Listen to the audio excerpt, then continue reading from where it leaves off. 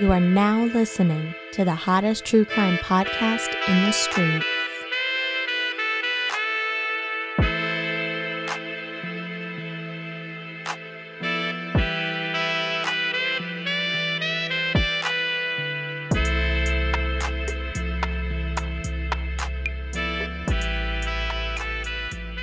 Hello, and welcome to another episode of Affirmative Murder, the equal opportunity true crime comedy podcast. I am Alvin Williams, joined as always by my partner in true crime, Francel Evans. Oh, yes, wait a minute, Mr. Postman.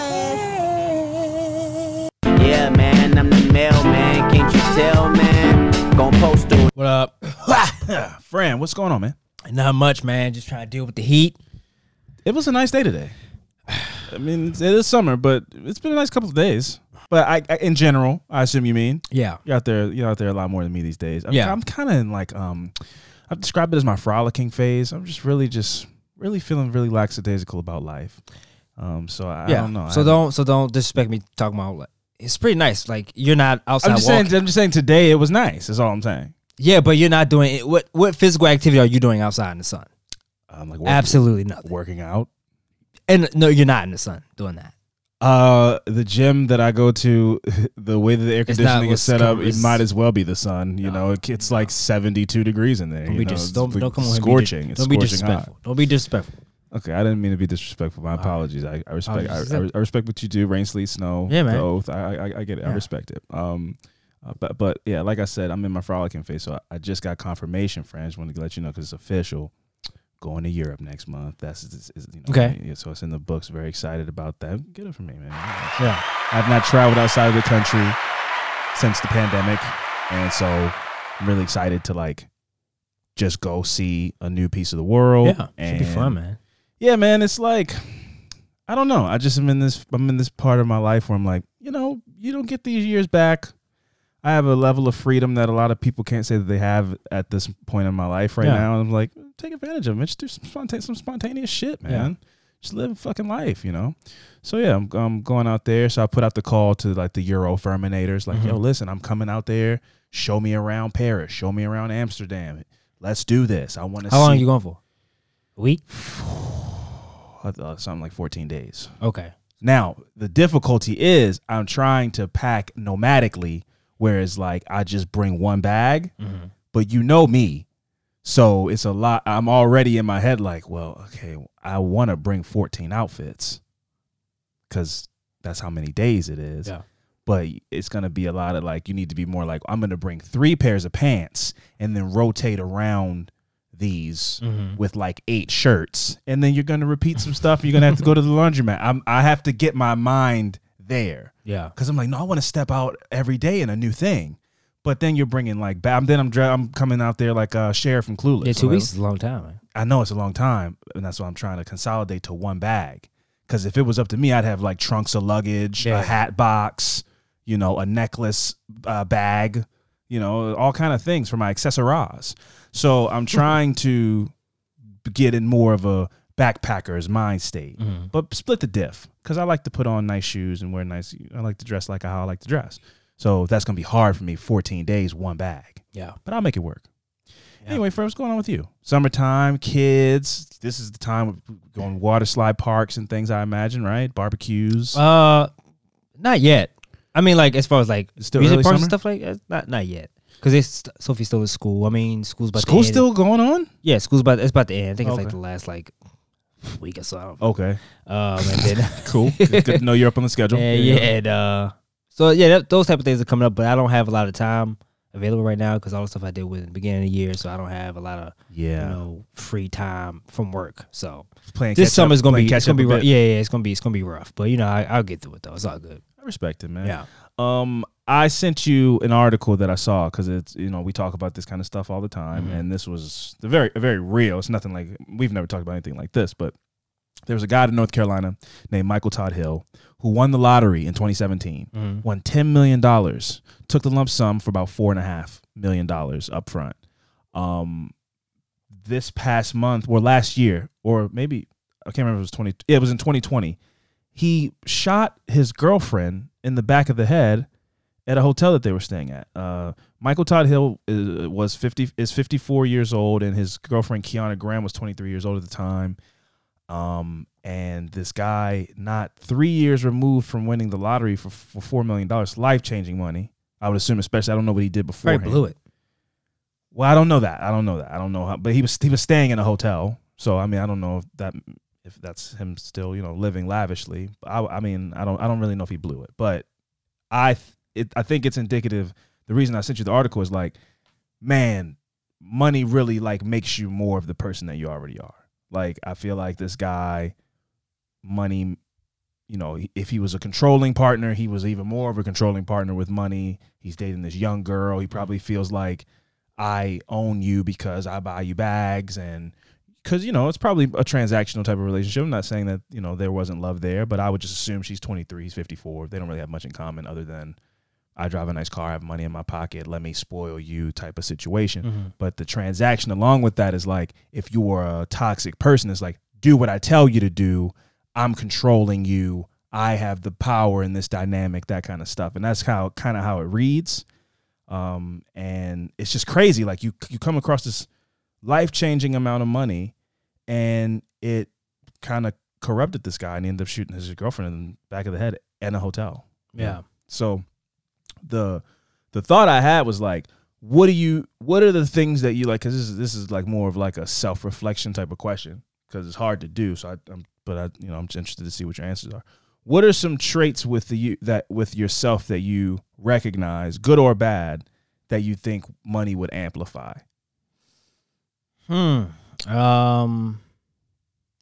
That money will amplify. Well, let me ask you. The first question is: do you think money changes people, or do you think money just makes you more of who you already are? I don't think it absolutely changes people. You think it changes people? Yeah. Okay.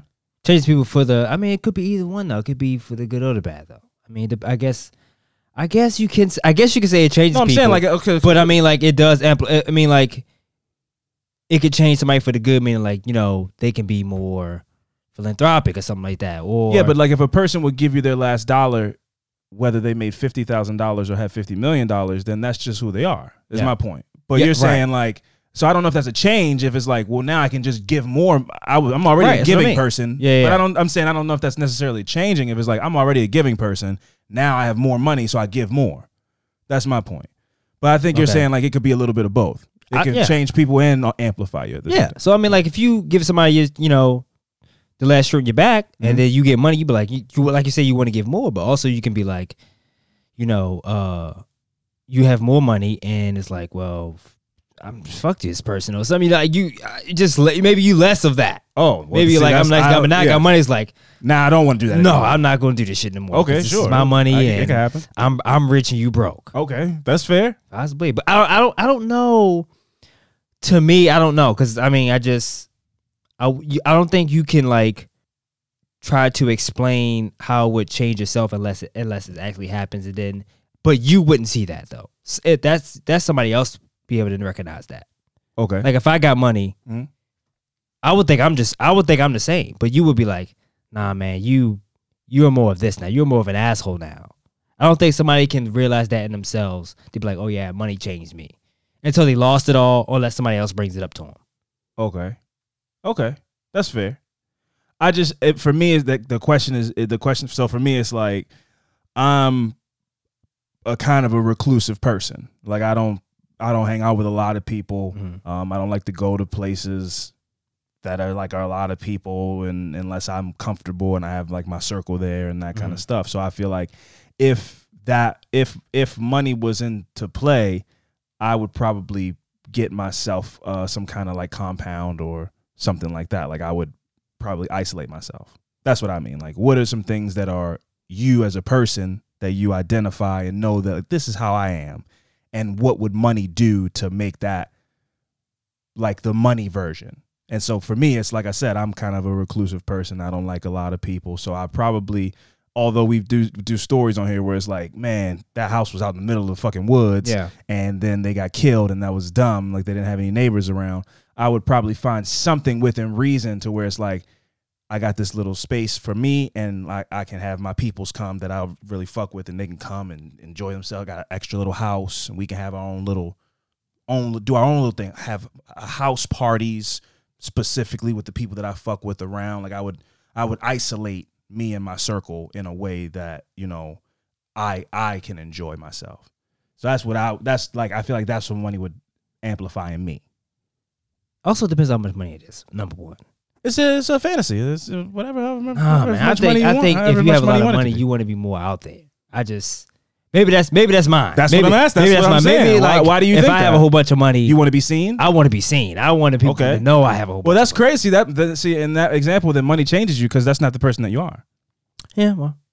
And then we got to the core of it. So we answered the question. Yes, because that's crazy. Like you literally wore sunglasses all the CrimeCon to avoid eye contact with people. But if you have money, you'd be like, well, I will also still have sunglasses. But you want to be in seen. I want to be seen with the stuff that I have. Okay. I have a nice car. I want to be seen in nice. If you have a nice car, of course you want to be seen in a nice car. Who doesn't want to be seen in a nice car? I drive a Lamborghini. Look, everybody know I want a Lamborghini. Look, if I have a Lamborghini, I want people to know it's me in the Lamborghini.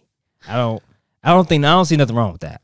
I don't see anything wrong with that either. But you remember when we were talking to my grandfather when we were out in Vegas, he was like, my neighbor had a Lamborghini. He got rid of it because he was like, there's too many people are stopping me and want to take pictures. Why'd you get a fucking Hot Wheels car then? Yeah, I would love it. It's like lime green. Yeah. It's like, no, it's like, I just want to go get gas. I didn't think people, well, then drive a minivan. Yeah. What are you talking about? Oh, I would love the attention. Not jewelry, though. I wouldn't buy jewelry. That's not me. Yeah. To wear a whole bunch of diamond. You want to be seeing the things that you like to buy that make you happy. That make me happy. But you wouldn't start buying, like, you wouldn't buy like a big ass chain. No. Like T-Pain bought the chain that says big ass chain. That's crazy. You wouldn't buy one of those. Just buy a fucking chain with a big F on my chest. Yeah. That's insane. You bring back the famous clothing F. Like, you don't own that. I don't think that's copywritten. You can't buy make jewelry out of that. But, well, I'm Fran and I'm famous because I have money.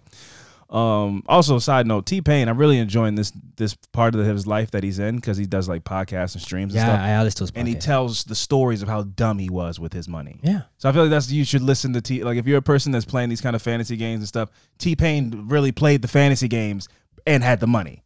Yeah. Like, oh yeah, I bought a Bugatti. I don't know why I bought it, and it's cost a lot of money, and I don't even like it, man. It's not even a really comfortable car. And then the engine went up. That cost $400,000. It's like he just blew through money constantly. It was like. And then he was broke. The guy who was like the most known voice in the planet Earth had blown through his money. Did he? Yeah. He has money now, no? I mean, it swings back around. But more so, see, the thing is, when you say broke, when you talk about people that make that kind of money, you basically, in regular people world, basically those people become house poor. So yeah, he still has money. He still has money coming in, but like his bills exceed how much money he's bringing in. So you might go, T-Pain still makes like millions of dollars a month. It's like, yeah, but his bills are at least that or more than what he's bringing in. So that's the same thing as being broke. It's like you get $1 million check, but your bills are $1.2 million a month. That's broke. You're broke. You know. So yeah, it's interesting. Anyway, Fran, I didn't discuss this with you because it's kind of a last minute thought, but. I feel like based on the, you know, us not having gone through the Patreon shout outs and for the last few weeks, it kind of gave me this idea where it's like, maybe we should just do it once a month. You know what I mean? Like at the beginning of the month, we just kind of let them build up and then do a shout as opposed to every episode. 'Cause sometimes we don't have any. And sometimes, you know, so if we do it once a month, one big kind of like shout everybody out once a month, I feel like that's like more consolidated. What do you think about that? What if somebody don't want to wait a month though? What does that mean? What if somebody like, I can't wait to hear my name on the podcast, but now I have to wait to the end of the month to hear my name on the podcast? People like that. I'm gonna do it anyway. I just was kind of saying it to be nice. I think that's crazy. A person would be like, I want to hear my name right now. You can wait until you can wait. Well, you know. I don't really care if they. I understand you don't care, but people spend their hard money. I feel like you should at least, say the name on the podcast at every episode. I'm not saying anybody's name every episode. I'm saying a person's name once. I'm just going to say it once all together. But I mean, each episode you name a certain amount of whoever signs up recently, though, right? Yeah, but that's not like that could be nobody. That could be one person. That could be 3 people. Sometimes it could be 5 people. But if you wait, then you get it all out. But you're gonna wait to the end of the month to name. So say if 10 people sign up, you're gonna wait to the end of the month to name 10 people? Yeah. I wasn't expecting this to become like a thing. I just was saying. I was looking out for the people, man. Okay, I appreciate you looking out for the people. I'm sure they appreciate you looking out for the people. That's why they like you more than me. I'm just saying, like, it's been a couple of weeks since we've done it, and it doesn't necessarily break up the rhythm of the podcast, but it's if we do it once a month, it's just as that one time that we do it, and we'll try it and see what people think. I don't know. It's been a few weeks since we've done it, so I was like, maybe we just keep it that way, and we just do it at the top of the month. We do a nice little festive, from the office, and this might be proven that it's a dumb idea, but Jim was like, instead of having a birthday party every week for all the people in the office, let's just do one party for everybody. That's why my birthday was the beginning of the month. Now I have to wait to the end of the month for you guys to throw me a party. Yeah, now I made it that analogy made it seem dumb to me too. Hey man, you know something? Hey, you already committed to it, so just go ahead. And hey man, listen. Just go ahead. When Dippin' Dots first came out, people didn't get it. Speaking of Dippin' Dots, I am addicted, man. The ice cream of the future? Yes. I don't really understand. Where are you getting Dippin' Dots from? Corner store. You buy Dippin' Dots not on vacation? I thought that was kind of the whole point of Dippin' Dots. Like, it's you're on a boardwalk. You go buy Dippin' Dots and go eat them at your home. I'm not even in the car. I'm at work. That's the saddest thing I ever heard. That's sad, man. It's delicious. Sitting in your car eating Dippin' Dots before work. Rainbow flavor is. I eat them on my lunch break. I go stop. When I drop off the mail, I go, where the dots? And the guy gets them. Where the dots? Yeah. That's what you say when you come in? He already knows. Where's the dots? It's Dippin' Dots guy, the only guy that even buys Dippin' Dots. I think I'm the only one. You are definitely the only guy. Delicious. As long as he got the rainbow flavor, I'll buy all of them. They lucky I can't buy a Dippin' Dots freezer. Lucky I can't find one because I will damn sure buy one and put it in my basement. A Dippin' Dots exclusive freezer. Yeah. Wow. Because they sit in their separate freezer because they got to be frozen at a certain temperature. I'm aware. Yeah. That's why they have a whole Dippin' Dots store when you go to on vacation. That's where people usually get Dippin' Dots, from the Dippin' Dots store. I didn't even know they sold Dippin' Dots. Chuck E. Cheese got Dippin' Dots. Really? Yeah. Delicious. That says a lot though, man. I mean, come on. Chuck E. Cheese. Chuck E. Cheese is the shit. It smells like shit. No, it's the shit. Pizza's delicious. I won't listen. I'm not going to sit up here and even fight you on that. We are on the same page. Yeah, pizza's top delicious. Tier. Listen, top tier. Dippin' Dots are I didn't say all that, but we were talking about pizza from Chuck E. Cheese. I'll put pizza from Chuck E. Cheese up there with any of the trashy pizza establishments of our youth. I would say it's better than Pizza Hut. I would say it competes with Papa John's. Way at the bottom of the totem pole. But I would say it competes with Papa John's pretty good. Racism and all. Papa John's. Listen, John was a wild boy the last couple of years. He was sweaty. Couple of years. N-word. You follow him on Instagram? No, I didn't follow that fucking He's guy's still crazy. alive? I didn't know he was still alive. I just assumed he fell into himself into a puddle of racism. As hell, man. Okay, I didn't know he was still out here going crazy like that. But you say what you want about his racism. That garlic sauce is stupid.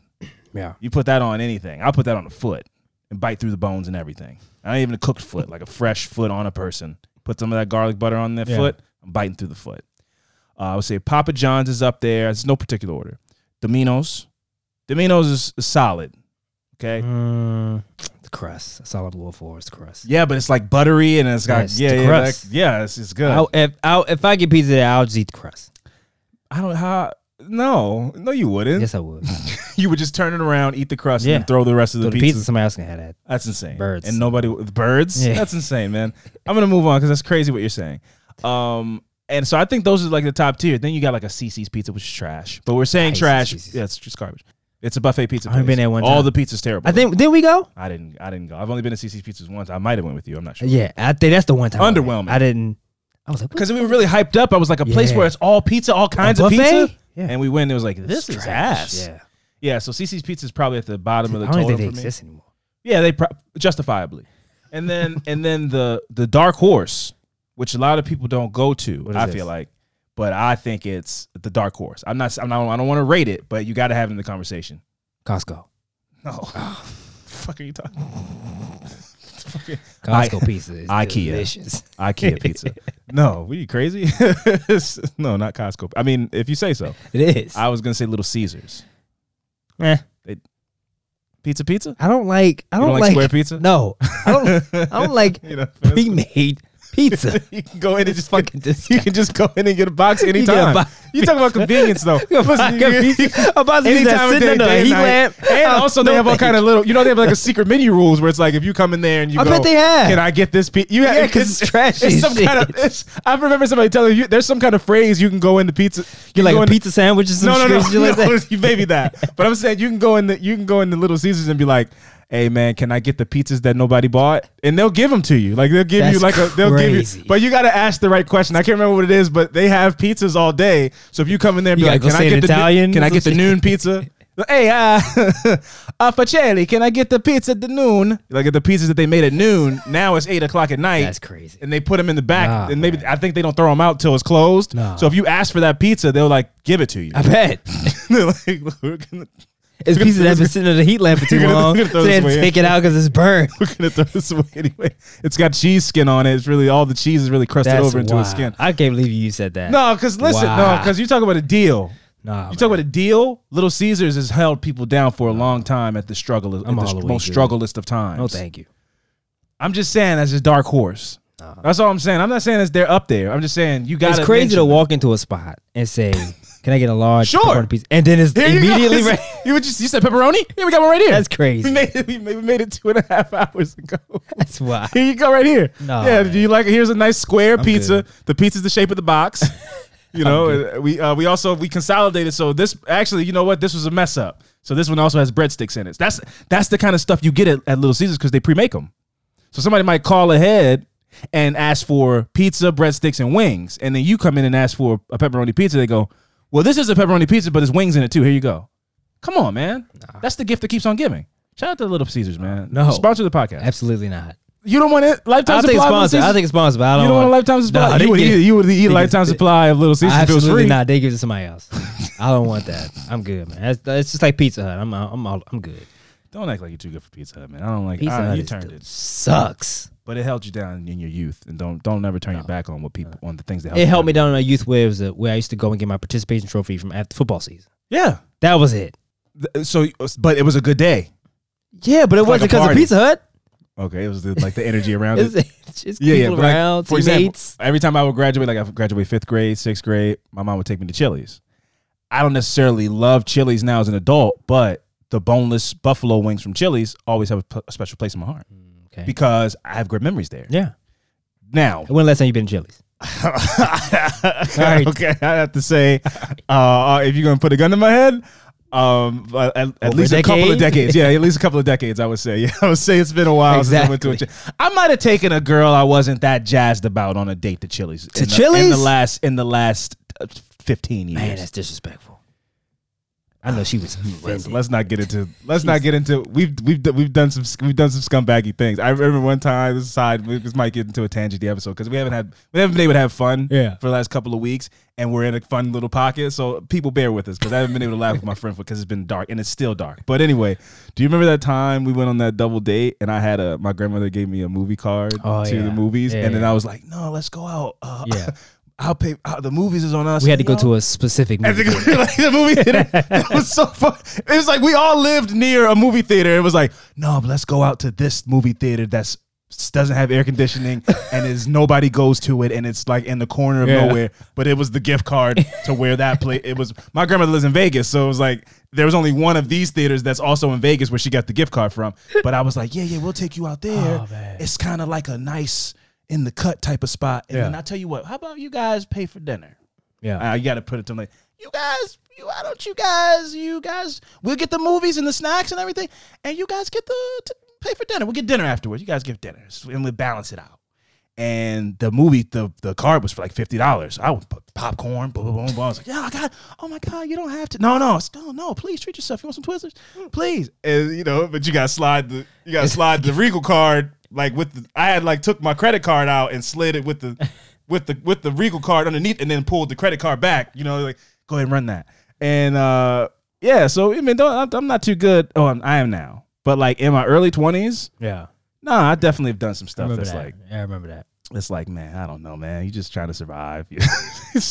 had to go to a specific. We had to drive like Very specific. 13. You're like, this is kind of far from the movie. Why didn't we just go to the other one? Yeah, it's just ambiance. You know, saying dumb shit, just saying words. You know, the aesthetics of this one is just, I like it more for the movie setting for what we're going to go see. Oh, man.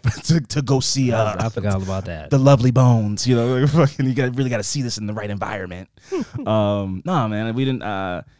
So that's. I'm not too good to take I wasn't too good to take a girl to a Chili's. You have a choice. No. Oh, and that's the other part. It's not like I could. Well, I could take you to Ruth's Chris. Yeah, but I'm gonna take you to Chili's instead. It's like no. Chili's is where I'm at in life. 19 to 23. That's Chili's is. This is what we're doing. Yeah. So Now, if I really wanted to jazz up, might take a girl to Outback Steakhouse. Outback. Respect. Take her to Buffalo Wild Wings if you want to have more of the bro experience. But it's the same thing, though. Chili's and Buffalo Wild Wings is on the same Yeah, I was about to say, it's not that much of a It's presented in a better package. It's different environment, though. Buffalo Wild Wings is presented in a better package. It's more youthful. It's more fun. Yes. You know what I mean? So, I wasn't...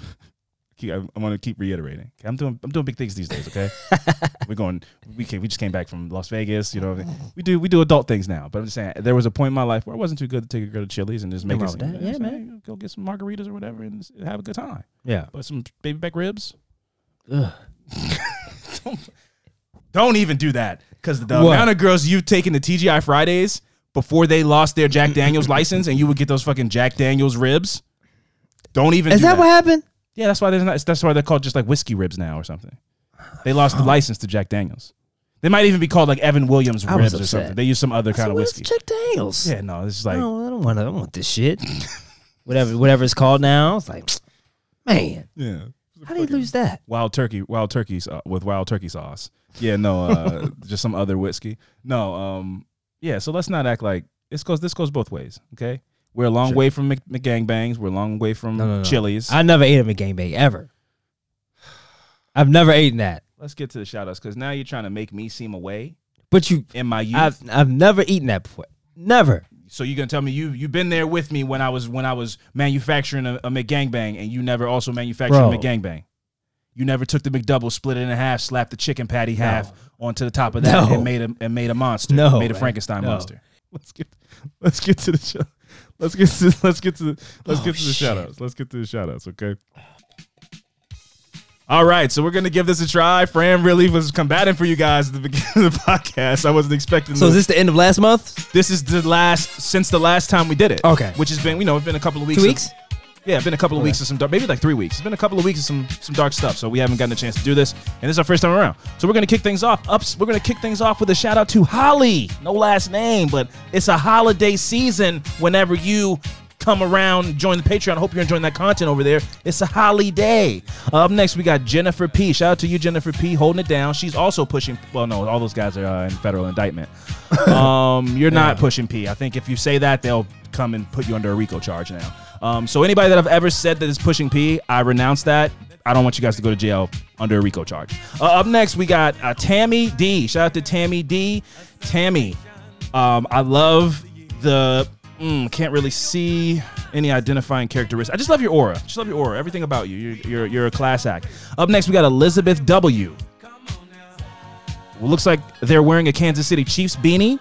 Shout out to them. Patrick Mahomes' kid. Doesn't really look like him that much. Anyway, moving on. We got Cecile R. Shout out to Cecile R. Keep doing your thing and great smile. Up next, we got Taylor J. Taylor J. Taylor Gang. Wiz Khalifa. Chuck Taylor's. Camo shorts. Weed. Okay, Taylor, shout out to you. That was a little bit of word association with you. Next up, we got Una. Una Noche. 98 Degrees. Nick Lachey. Jessica Simpson, Chicken of the Sea. Okay, up next we got Abby D. Abby D, shout out to you. They have a pug. Love it. The dog from Men in Black. I know you're a fan of those dogs, huh? Yeah. Snout nose. They snort. They look like little pigs. So shout out to you. Up next we got They gave us a phonetic spelling in quotes. So I'm gonna go Sadio Tani. Sudio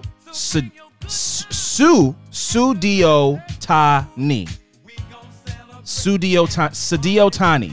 I really hope I said it right. What I will say, love your earrings. The picture's really small, so I really got to get up in the screen. Love your earrings, and your name is very beautiful. I just hope I said it right. I don't want to offend. Up next, we got Katie D. Much love and support to you. Their pictures of Fox. Love it. And lastly, we got Sierra B. Keep holding it down out there. The Sierra Mountains, Sierra Mist, the movie, bad ending, kills family, police come save the day, has to live with killing family. Okay. And that was everybody. So that was the shout outs. And like I said, I just feel like, I don't know, maybe we play around with the idea of we do that again in a month. All right. We'll just see what happens. I'll see from the reactions. What I will say is you put up such a fight that now I feel like you rallied the fanatics against me. And so I'm going to get all kind of Facebook posts and messages in my DMs like, hey, fuckhead, keep doing it. I want to hear my name the week I subscribe to the Patreon. Absolutely. And what I will say is, what about a little bit of consolidation? That's all. What about no? Okay, you really still kind of fighting me on this. Okay, I'm for the people. But that kind of makes it seem like I'm not for the people. And doesn't sound like you are. That's the problem. Man, you're really dividing lines here, and that's not cool. What I'll say is, let's see how people feel about checking in 30 days. And we'll leave it at that. Friend, we'll leave it at that. All right. And we'll see what happens. We'll see what people say. We'll see what people's reactions are, huh? Let's just see. Let's see how people feel. What we're going to do is we're going to take a quick break. And when we come back, we're going to get into some fucked up shit. So stick around.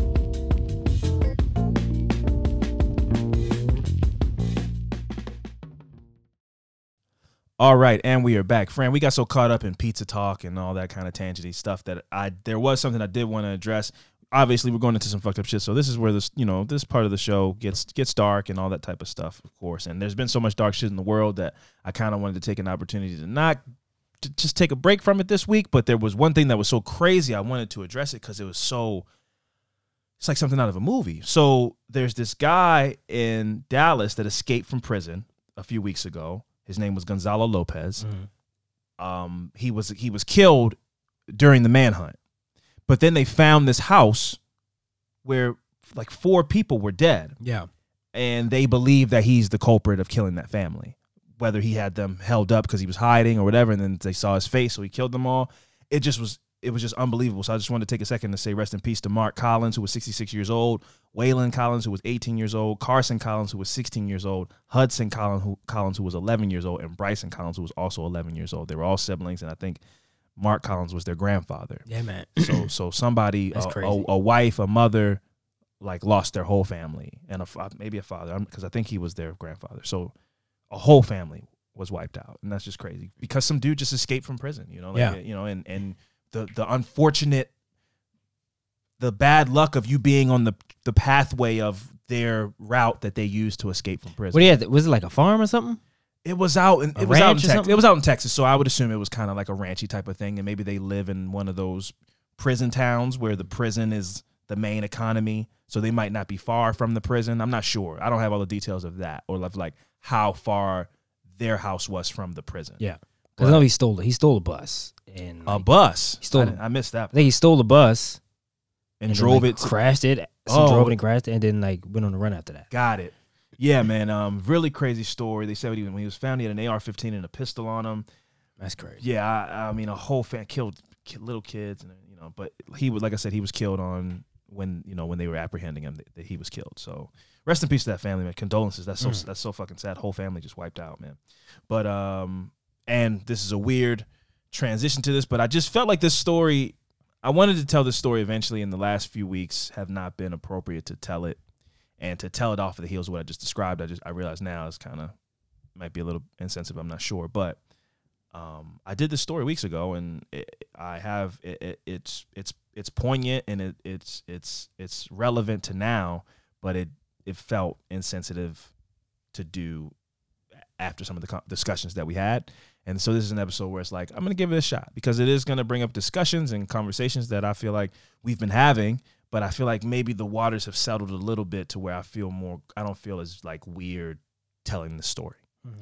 So my affirmative murder this week is the story of Howard Unruh and the Walk of Death. This was the U.S.'s first recorded officially mass shooting. So Howard Unruh was born on January 21st, 1921 in Camden, New Jersey to Samuel and Frida Unruh. His parents separated very early, and Howard, along with his siblings, were raised by their mother. And after graduating high school, Howard joined the U.S. Army in 1942 in the midst of World War II. Now, we've discussed how much respect we have for people that enlist into the Army, Navy, and all that type of stuff. But it's a different type of thing when you know there's active conflict happening. Like, you're going to go to war when you enlist. That's a different type of thing. And these are also different people. Back then, that's just like what you did. Yeah. People fresh out of high school is like, you go to sign up to you got to serve your country. It's a different time now to where people have different thoughts about what the military is and what the mission of the military is. So there's a little bit of hesitancy. But I still have the utmost respect for people that enlist. But it doesn't, you don't get judged like you would have got judged in 1942 if you go, I don't really want to do that. They call you a draft dodger or a hippie or whatever. Like, nobody's saying that now. Yeah. But I still have the same level of respect where it's like, that's what you chose to do for a career. Wow, it's fucking brave. Yeah. But if you do it on September 15th, 2001, it's a different type of thing to me where I go, shit. Like as soon as they drop you off, it's on. Yeah, it's like you're going to war. Yeah. Not you're going to train. Like, you're going to train and everything, but once you're done training, you're going to go to war. That's a different type of thing. That's crazy.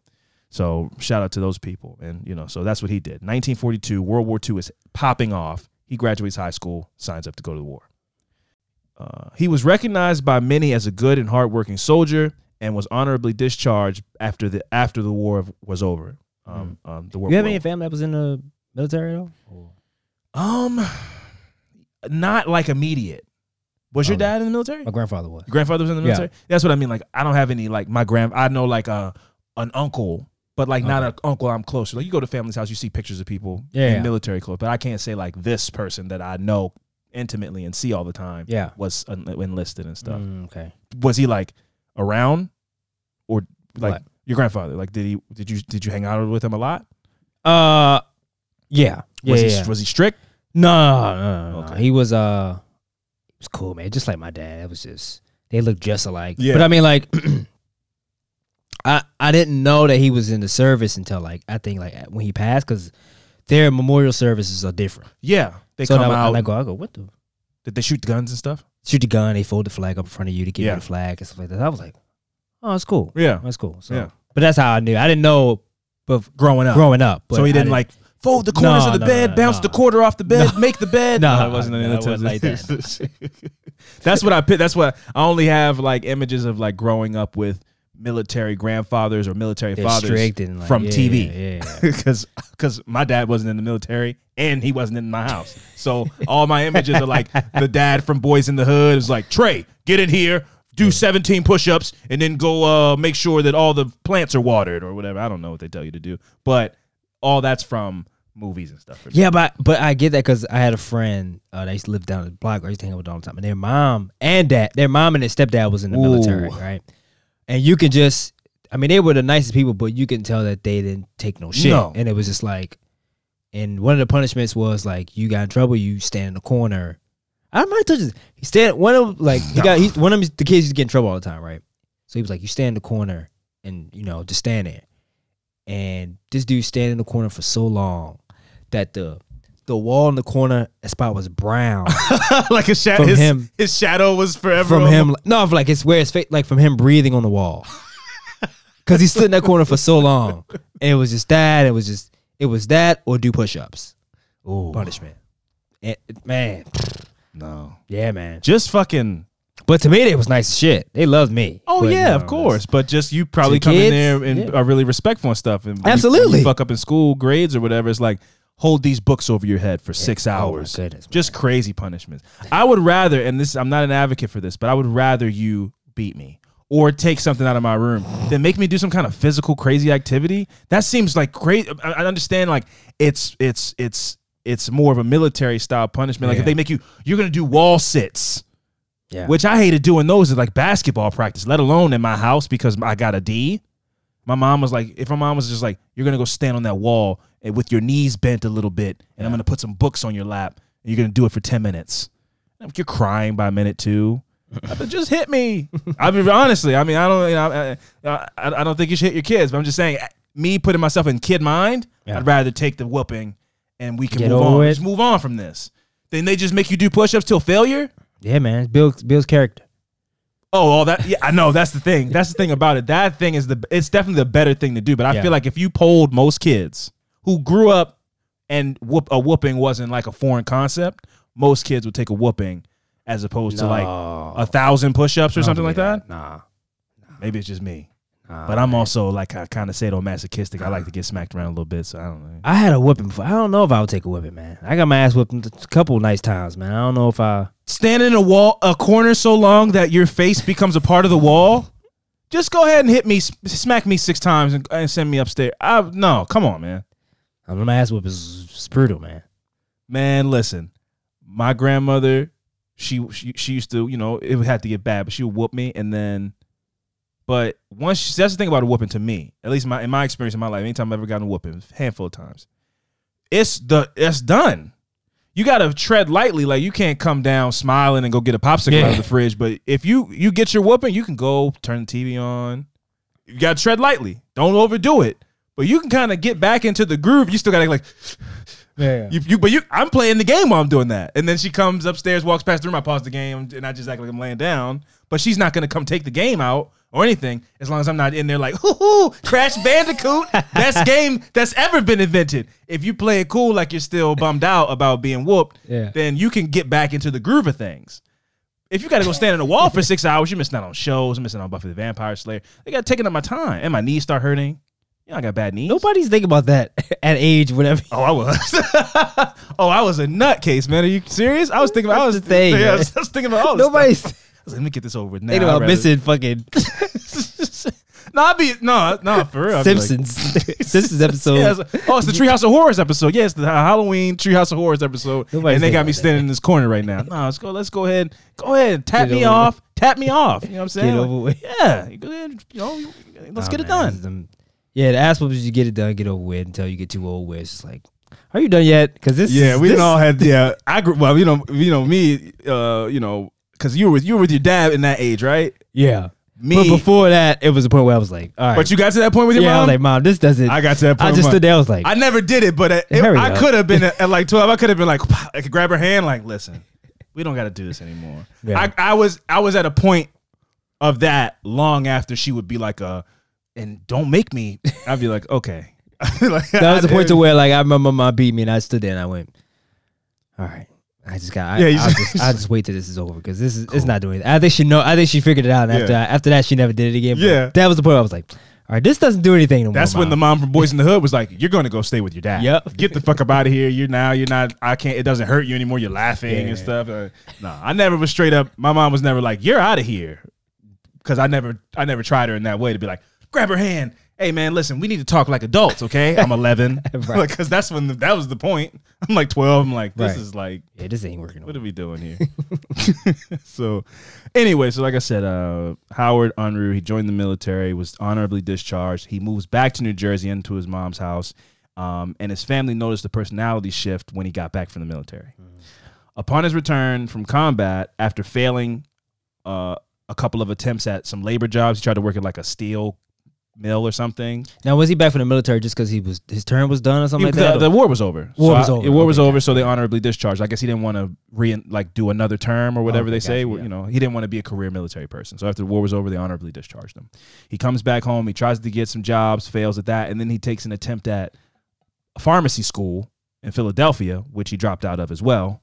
And so Howard ended up just staying in his mom's house. He converted her basement into a gun range where he would work on his aim. Just like in the basement, shooting guns. Super normal thing.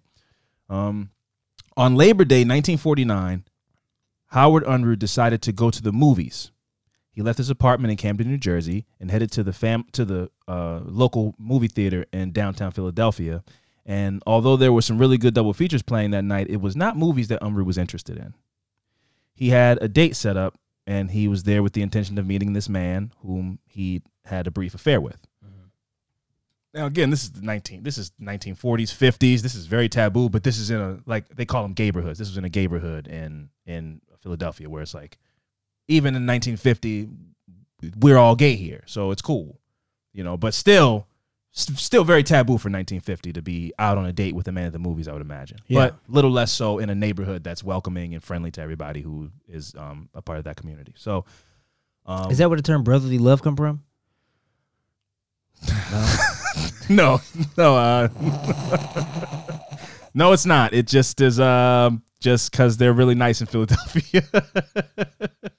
But a very gay friendly city, I think today, and as far as it goes today, I would think Philadelphia has some pockets of like really, gay friendly neighborhoods. But no, that's not where the name comes from. Oh, okay. I don't know where the name comes from. You love your brother, and it's brotherly love. Yeah. Okay. It's called neighborhoods, though. That's neighborhoods. Like Never heard neighborhoods. that That's anywhere. First time I heard Dallas, Texas has them. Baltimore has them. You can People, is that term still used? Yeah. Oh, It's I never heard. Yeah, it's a neighborhood. It's gay people. That's why I love gay people. They're so fun. They come up with little quips and turn of phrases and neighborhoods. So and that's and you need to know where you're not gonna get rocks thrown at you when you walk around being yourself. So you got to know where you're safe. Sadly. But, it's the same thing. Black people, you go to a certain city, you want to know where's black people. Where can I get good food, get some soul food from? Yeah. It's the same kind of thing. Not be called N-word. Yeah. I get it. All that. Yeah. So it's the same thing. And that's where they go to neighborhoods. Unfortunately for Unruh, traffic held him up. And by the time he reached the theater, which was in a well-known gay neighborhood on Market Street, his date was gone. Unruh sat in the theater alone watching movies until around 2:20 a.m., bitterly stewing. By himself. Damn. Yeah. Which I enjoy these days. But if I was supposed to be on a date and they didn't show up or they left and then I'm watching the movie, now I'm not having fun. If I'm taking myself out on a me date, that's a different story. Yeah. But he had plans and the plans fell through. I just would have went home. I'm not going to watch Marley and Me with the date not showing up. I'm really mad. And then when that dog dies, I'm going to be really fucking upset. So I already was going to be upset regardless, but now I'm really upset. Yeah. So anyway, so he was watching movies until around 2:20 a.m., really upset. And then at 3 a.m., he arrived back home in New Jersey to find that the newly constructed fence at the rear of his backyard had been tampered with.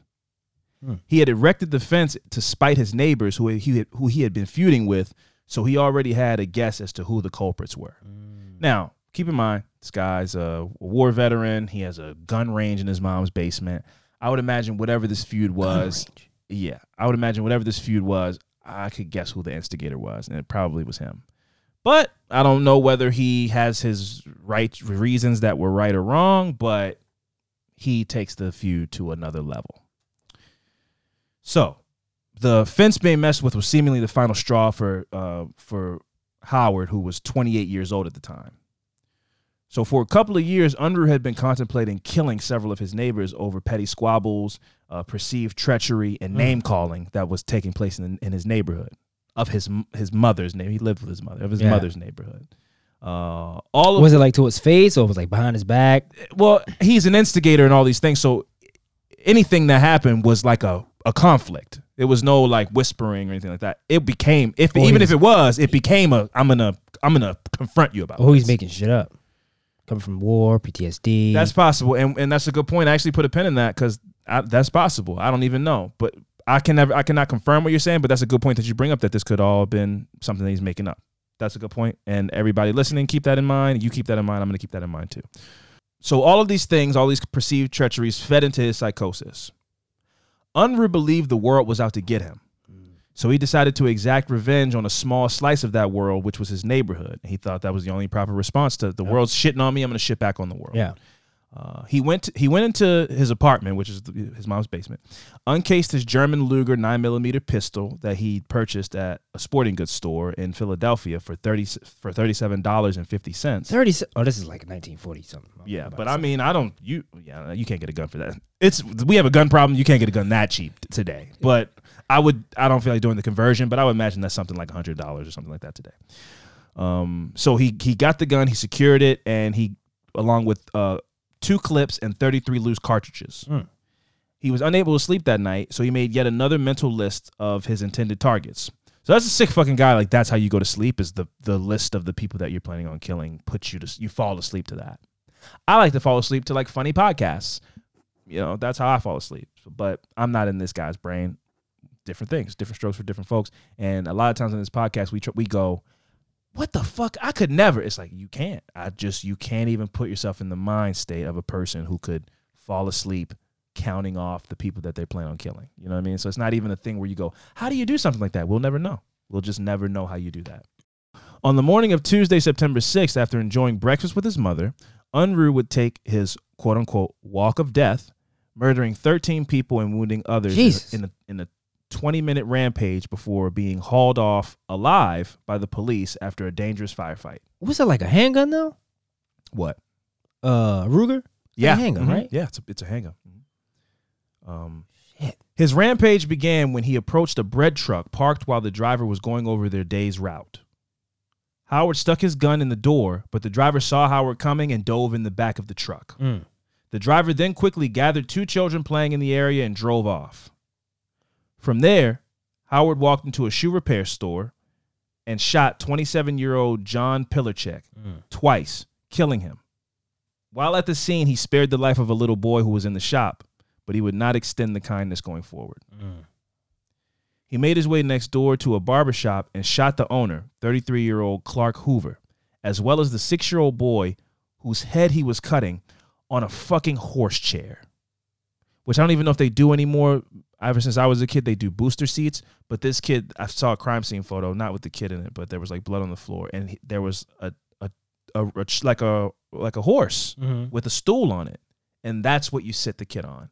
So you have your regular stool, and then you get this fun little kid thing that they sit on while you cut their hair. It's the cutest fucking thing ever, but unfortunately not in the crime scene photo. The kid wasn't hurt though, right? No, the kid was killed. He killed the kid. He killed the kid and the barber? The barber and the kid whose hair he was cutting. So why he spared the kid? I thought he was just not touching kids, man. You're asking questions I don't have the logic to. That kid didn't, I don't know, look at him wrong or I don't know. But what's weird in this case is his mother tragically was there too, this kid's mother. At the barbershop, and he didn't shoot her. So she's there screaming in disbelief, and he didn't shoot her. So there's no logic. This is completely indiscriminate. There's no rhyme or reason. It's even his people that he feels slighted against, that kid didn't. He's not one of the people. So it's not even like a directed anger, like I'm gonna kill the butcher, the mailman, the doctor. It's like he has people that he wants to shoot, but it's also like you might look at me wrong, or I don't like your face, or that could happen too. So he has targets, but anybody can be a target in between him walking to those targets. So I assume the barber was on his list. I need the kid's woman out of it. You should. He left the woman out of it, but not the kid, which is so terrible. Maybe he missed. Maybe he was a... No, he didn't shoot her. He didn't shoot at the woman. No, I mean, you mean the kid? That a barbershop. Maybe he misaimed. It's possible, but this guy also had I have some reasons for why that might not be the case. One being that he had a gun range in his mom's basement. He was in the military, so he's been training with guns for a long time, and training for this specifically in his mom's basement for some time as well. So I don't know if he is a guy that like misfires. Also, when I proceed, you'll hear about his aim in another instance where you go, I don't know, you think he might have just shot this kid. Also, like I just got more. I got more, and just buckle up. So he shot this 33-year-old barbershop owner as well as a 6-year-old boy, but he left the mother alive, screaming in the barbershop. As he made his way from that scene, he shot 2 boys who were watching him from a window, but he thankfully missed. So he shot up at them. They were like up watching him from a window. He shot up at them. He missed them. He attempted to enter a local tavern, but the people inside presumably heard the gunshots and locked the door. Howard moved on, but not before firing 2 shots at the locked door. I guess he might have just thought maybe a bullet would get in and hit somebody or something. He's just sporadic, out of his mind. The owner, who was inside with the customers, owned a .38 special handgun, but did not rush out to stop the shooter because that's not as simple of a decision as people might suggest that it is. A good guy with a gun doesn't necessarily want to get into a firefight and fucking risk their life shooting somebody just because they have a gun. Yeah. But that is the logic that we've been living by in this country for a long time. Like, well, if you give more people guns, then those people will come out and stop the guy. It's like, well, what if I am not built for that? What if I'm a chicken shit? And that's okay, because that's crazy to be like, I'm going to go and get into a John Wayne fucking shootout with somebody. Yeah. It's like, no, I'm hidden in this bar. I don't want to fucking go get in a shootout. And that could just happen. We saw it happen with 19 police officers just the other day. So I don't think the solution is give everybody guns, and then anybody who has a gun who's not a good person, a friend will just pull his gun out and shoot him, and then the conflict's over. It's like, I mean, is that the only defense we can think of? Is that what we're just going to go by? And it seems like, yeah, that's the decision we made as a country. It's like, that's what we're going to do. It's crazy. Anyway,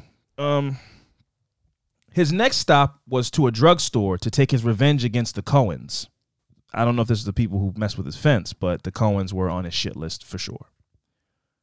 When he got to the door, a customer named James Hutton was leaving. The two knew each other and greeted each other in a friendly manner before Howard shot and killed him. He shot him? As he said, what's up to him? James, man, dapped him up. James, man, what's up, man? You getting some cream for you? I know you had some back problems. You got some heating cream? Bang. That's how off the rocker this dude is. You got the dude James like, yeah, man, go ahead. No, I got my wife's got a headache. Gonna go ahead and take these pills back to her. Bang. What do you think everybody's against him though?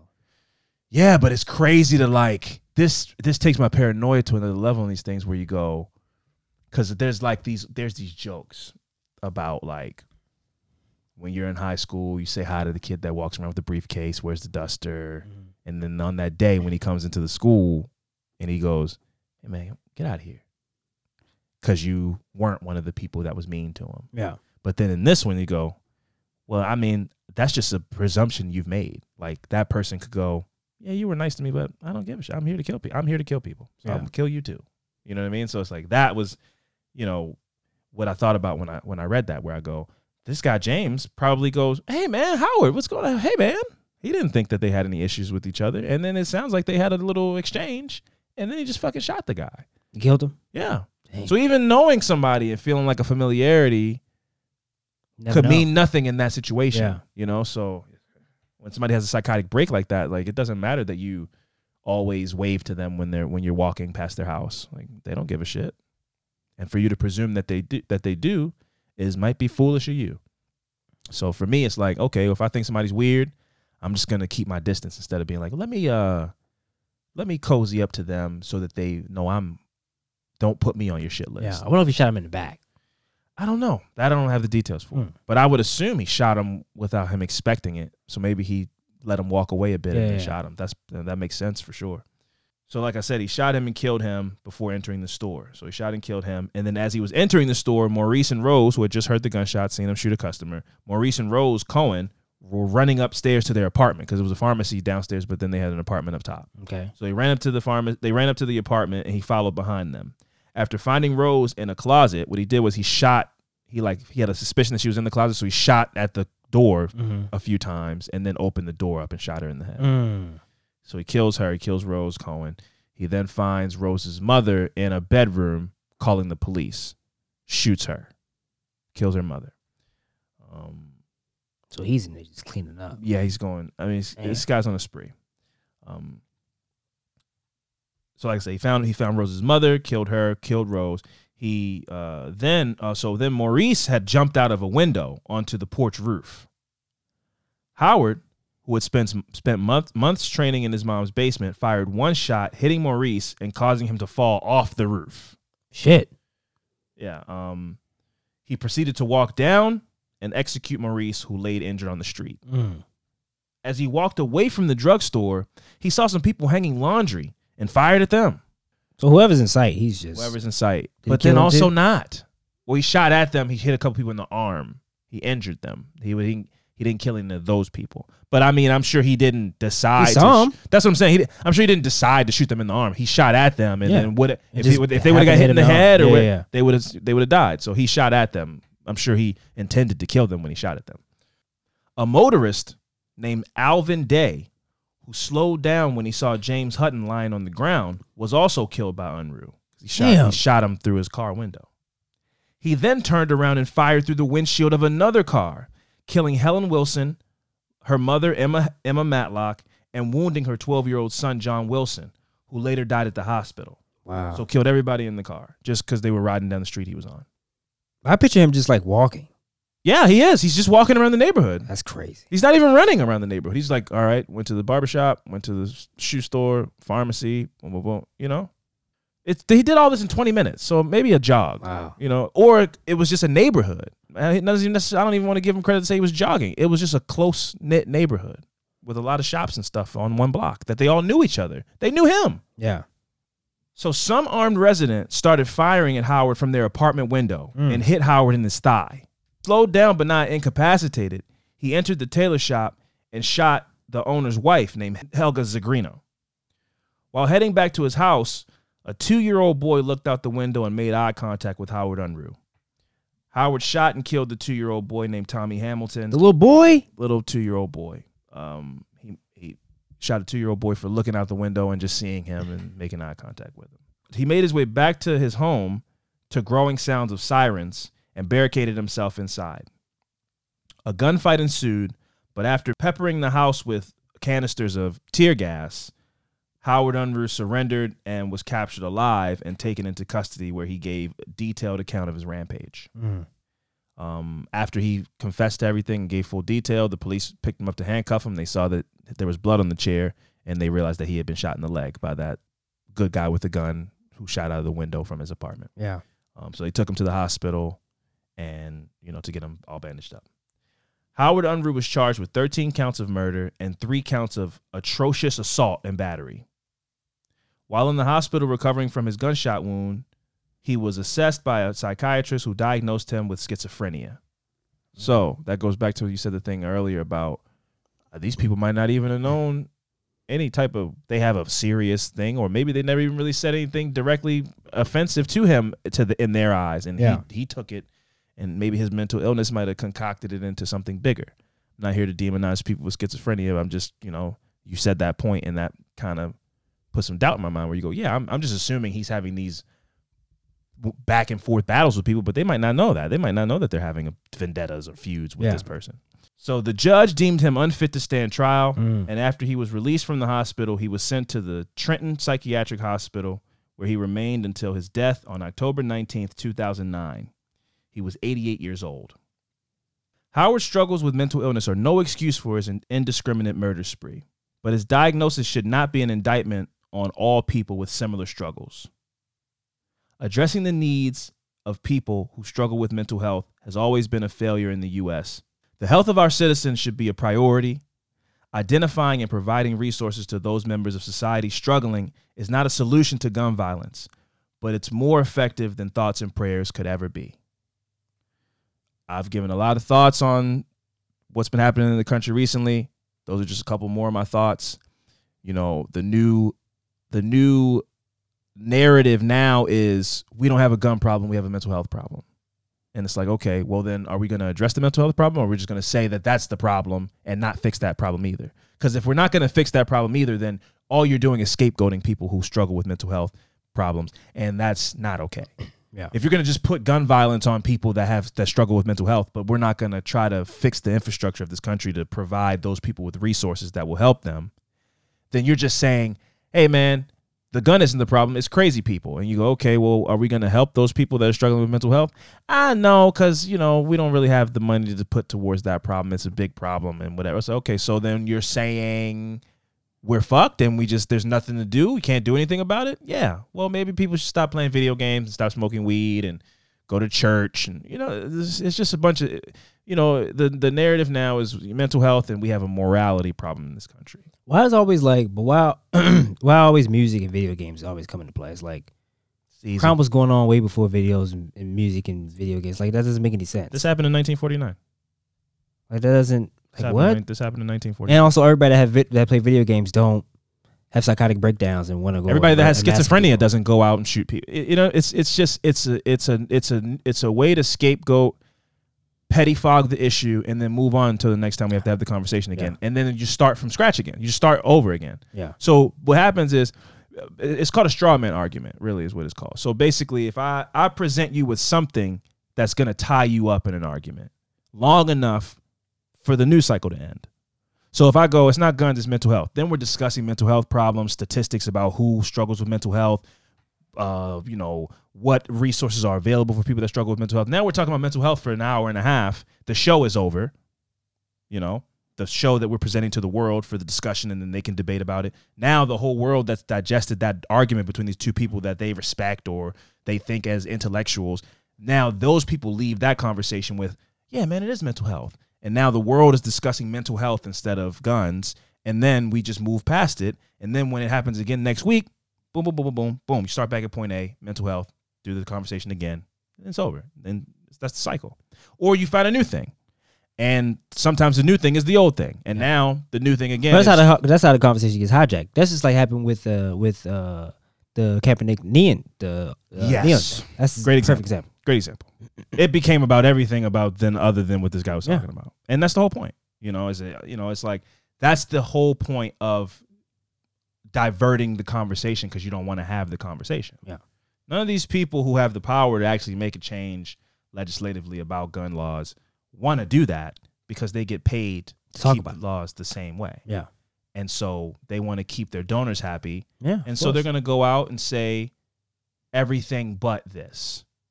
The new thing, though, now about the problem is that we don't go to church is like, what are we talking about here? Well, it's we're morally bankrupt is the argument. If we were more Christian and go to church and, put God first, and they took prayer out of school. Your kids don't even say prayers in school anymore. That's why this happens. And then you're like, what the fuck? And now you got to try to defend that or fight against that. And then you spend so much time fighting against that now you're all the way on another island that has nothing to do with guns. And that's where they want you. So, I can only imagine what the discussions were in 1949 after Howard Unruh did this. But this isn't new. It's gotten worse. This guy did what he did with a pistol. Guns have only gotten more powerful, more accessible since then. And I don't really see any changing anytime soon, unfortunately. We saw back-to-back some really atrocious things. And either something positive is going to come from this or nothing is going to come from this. Or my worst fear, which I think is very real, is that we are headed into a world where everything is militarized. You go to the movies, it's a checkpoint. You go to the grocery store, there's a guy in army clothes outside of there checking bags. Every place has a metal detector.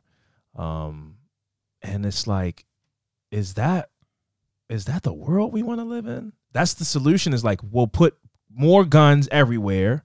We had the discussion we were talking about, put guns in the schools and the military at the school so the kids can see this. I think that's so traumatizing and traumatic for a kid to grow up seeing that.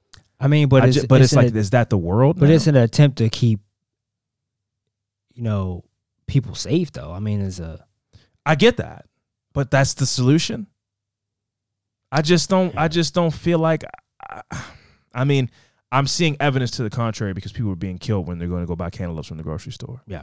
So it's like, while I say I don't want that to be the world that we live in, I don't know. Maybe that is the only solution, is that like there needs to be more of a military presence in your everyday life.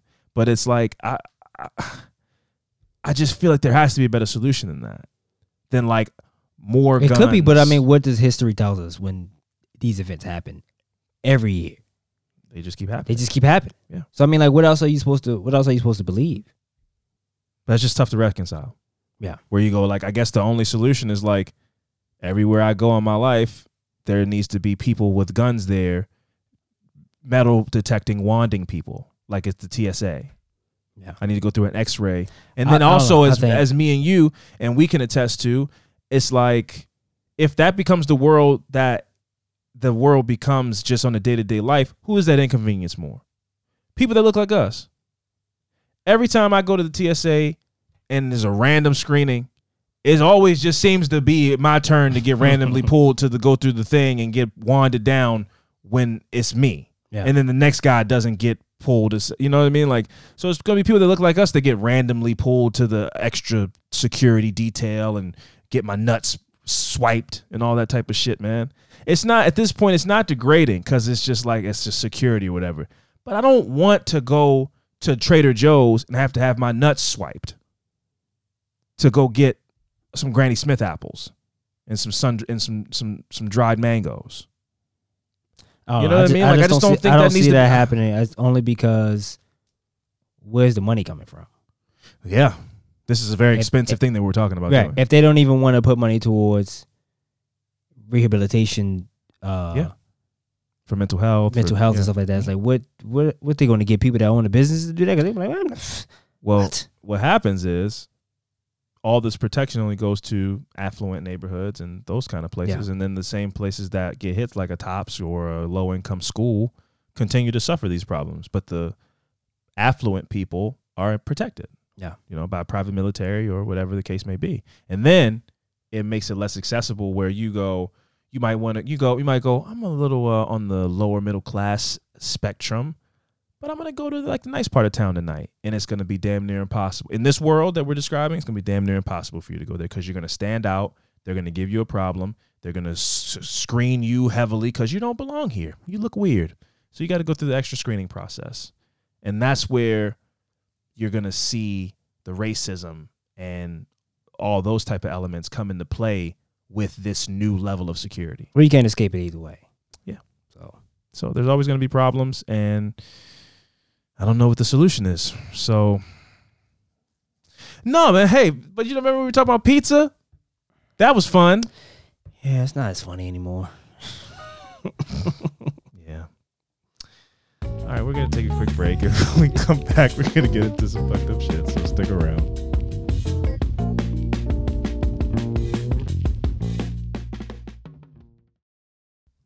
Welcome back. It's my turn to go.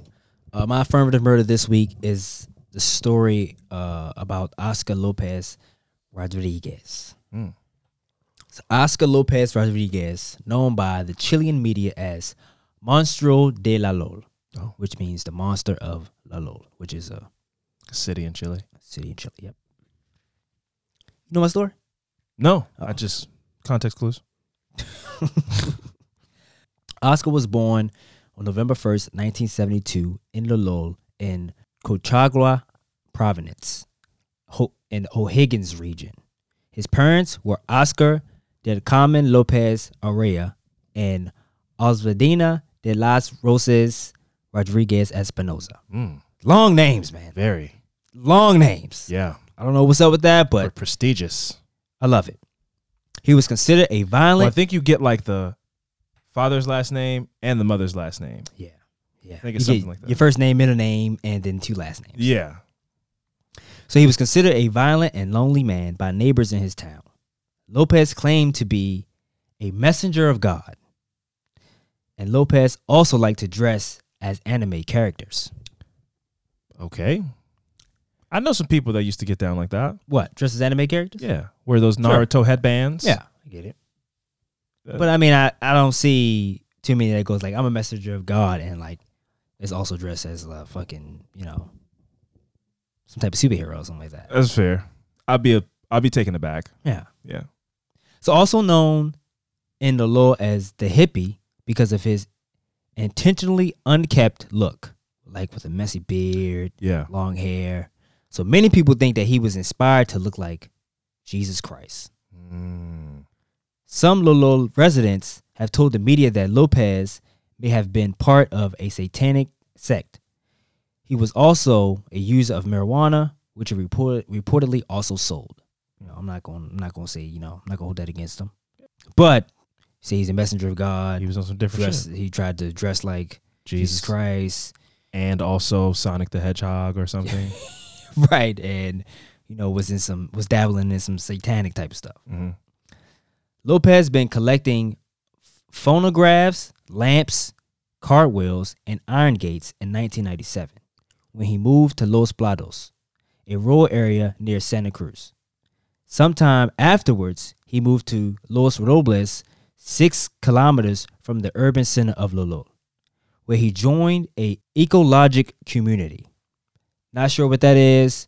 I mean, it's like nature type of nature. Yes, yeah. Yeah, but he joined that, but he was also expelled. Like, how do you get kicked out of?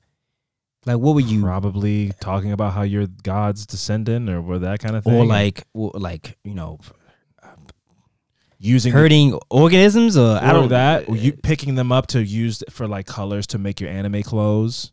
if you squeeze a rose, it makes red, and I used it. I made the Flash costume. I made it the Flash costume. That was unacceptable. You killed all the roses. Yeah, he was. You're out of here. You're fired. Yeah, get him out. I mean, but how do you? That's crazy though. You get fired from it. Sounds like those might be like the nicest people that care about the earth and stuff. And it's like, hey man, you gotta go. You gotta go, man.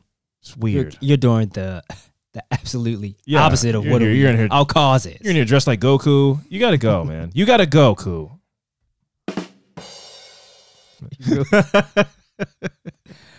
So in August 2009, he moved to Los Palos, 3 kilometers from the center of Lolo. So he's kind of in the same area, but in a different direction. Mm-hmm. He lived in 3 different houses there until March of 2010.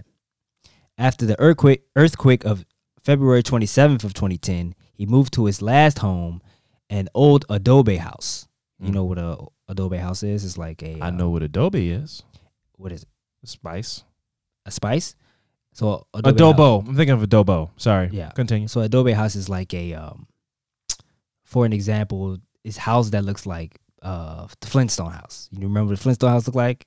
Like a handmade house? It's like a handmade carved house. Okay, exactly. Sure. They all made of clay. It's round and just weird looking. Yeah. Like, I think we saw some of those at the Smithsonian. Yeah, bro. Yeah.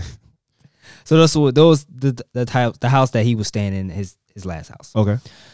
So located in the front of Lolo's firefighters bureau, there he established his own antique shop in front of the house. Okay. This time, put his little table, so he put got his wares out there. He got his little antique shop. Yeah. So in an article published in a regional newspaper called El Mundo Rural, which is just the rural world, is in English. In April 2012, Lopez Rodriguez was described as a modest man. Mm. He's got his adobe. He's got his little knick-knack shop. Yeah. Yeah.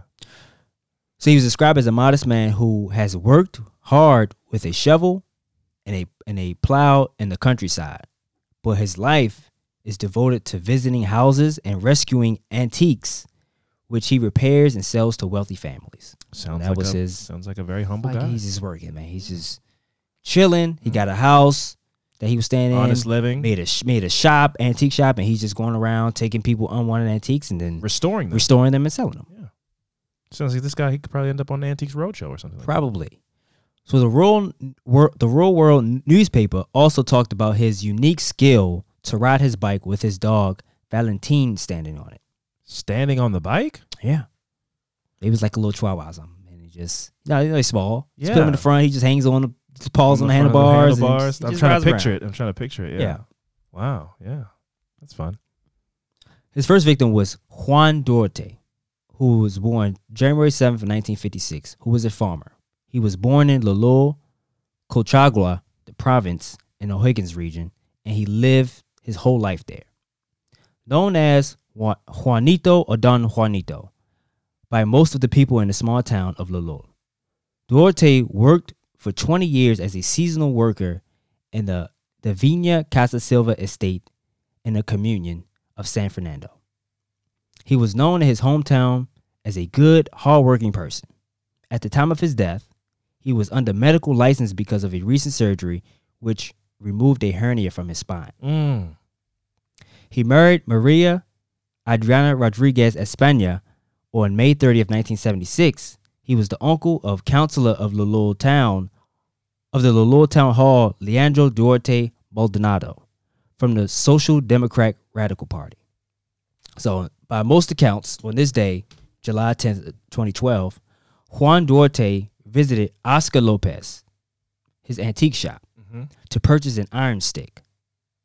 So Juan housemaid Agla Morales told El Mercurio, which is it's called the Mercury, which is like a newspaper publisher. Okay.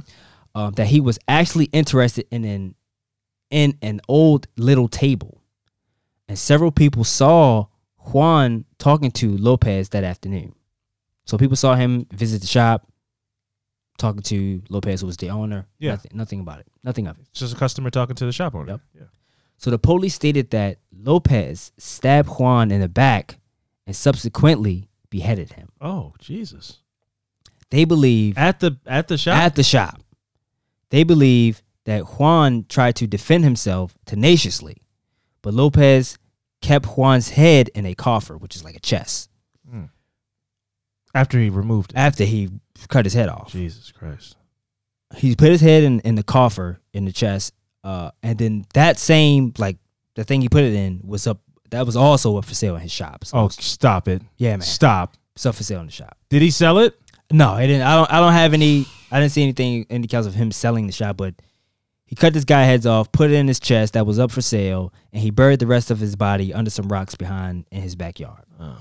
The following day, which was July 11th, Juan's family filed a presenta disgracia, which is a disappearance claim, with the Lolo police. His second victim was Maria Jose Reyes. Maria Jose Reyes Moore was a physical education teacher in Santiago metropolitan region. Reyes Moore, nicknamed Cote, which the nickname for that means like shelter for like pigs or something. I don't know. Cause some, you know how people have nicknames and have the meaning. But that one I don't get. I don't know the story behind that one. Yeah. But that was her nickname. She completed her secondary education at Colegio Villa Maria in 1984, which is college. Mm-hmm. She worked between 1992 and 2007 as a physical education teacher at the Colegio San Francisco de Asas in Los Condes. She left that educational institution in 2007 because she wanted to devote more time to her family. Shortly afterwards, she began working at the Colegio El Golf and Vitacura, where she created a class called the La Academia, which is the academy. Mm-hmm. So the academy consisted of pre-employment and functional workshop dedicated to high school graduates with special educational needs. Okay, So that's great. she was doing wonderful things for her community. And it's really for commendable. people. Yep. So she married farmer Fernando Sanchez on December 4th, 1989, and the couple had 4 children. On July 12th, Maria Jose Reyes was traveling with her 2 children, her 15-year-old daughter and her 19-year-old son. Her husband, so they was traveling to a Chilean town, which is Fundo Corlinia, and her husband and her 2 other children was going to meet her there in that town, either later that day or a couple days later. So she was traveling alone. She was traveling. No, it was her. The other 2 kids. Her 2 kids. Yeah, Got it. Okay. And the other 2 was coming with the dad. Got it. Around 1 o'clock local time, she decided to take a stop at a shop in Lowell. Yep. So she pulled up to 145 Los Alores Street and went into Lopez Rodriguez antique shop with her daughter, and her son stayed in the car. Less than 5 minutes after she, I guess, between the time she gets in there and this, what I'm about to explain happens, I guess she was just looking around. I don't know. Less than 5 minutes later, and apparently without reason, Lopez took Reyes by her hair and stabbed her. Oh. Her daughter ran out of the shop to tell her brother. When she runs out to get her brother, they come back into the shop. Oh, no. They saw Lopez taking their severely injured mother to a tree trunk in his backyard, where he proceeded to decapitate her with an axe. Jesus Christ. Reyes Moore children ran out of the antique shop to ask for help, yelling. Yeah. According to witnesses shouting, "Están mutando a la mamita," which is they're killing our mother or killing my mom. Yeah. Because it was Lolo's payday, the street was filled with people. So I don't know. Not too familiar with that. Yeah. I guess they all get paid. I don't know. Yeah. Everybody has money. Everybody's shopping. But the streets were filled. Everybody saw them crying for help. The teenagers eventually found a policeman, Sergeant Felipe Gonzalez, who quickly got to the crime scene. And in the meantime, Lopez had taken Reyes's head and showed it to the passerbys, raising the head like a trophy. Jesus so imagine all these people on the side of the road. On the side of the road, and he's just holding up a head. That's like some fucking just bragging or whatever. House of 1,000 corpses shit. Like he just, won a championship trophy or something. That's insane. And he's got another head in a trunk in the in the shop. Yep. Jesus Christ. So when Gonzalez reached him, he ordered Lopez to stop and fired into the air twice without receiving any response from Lopez.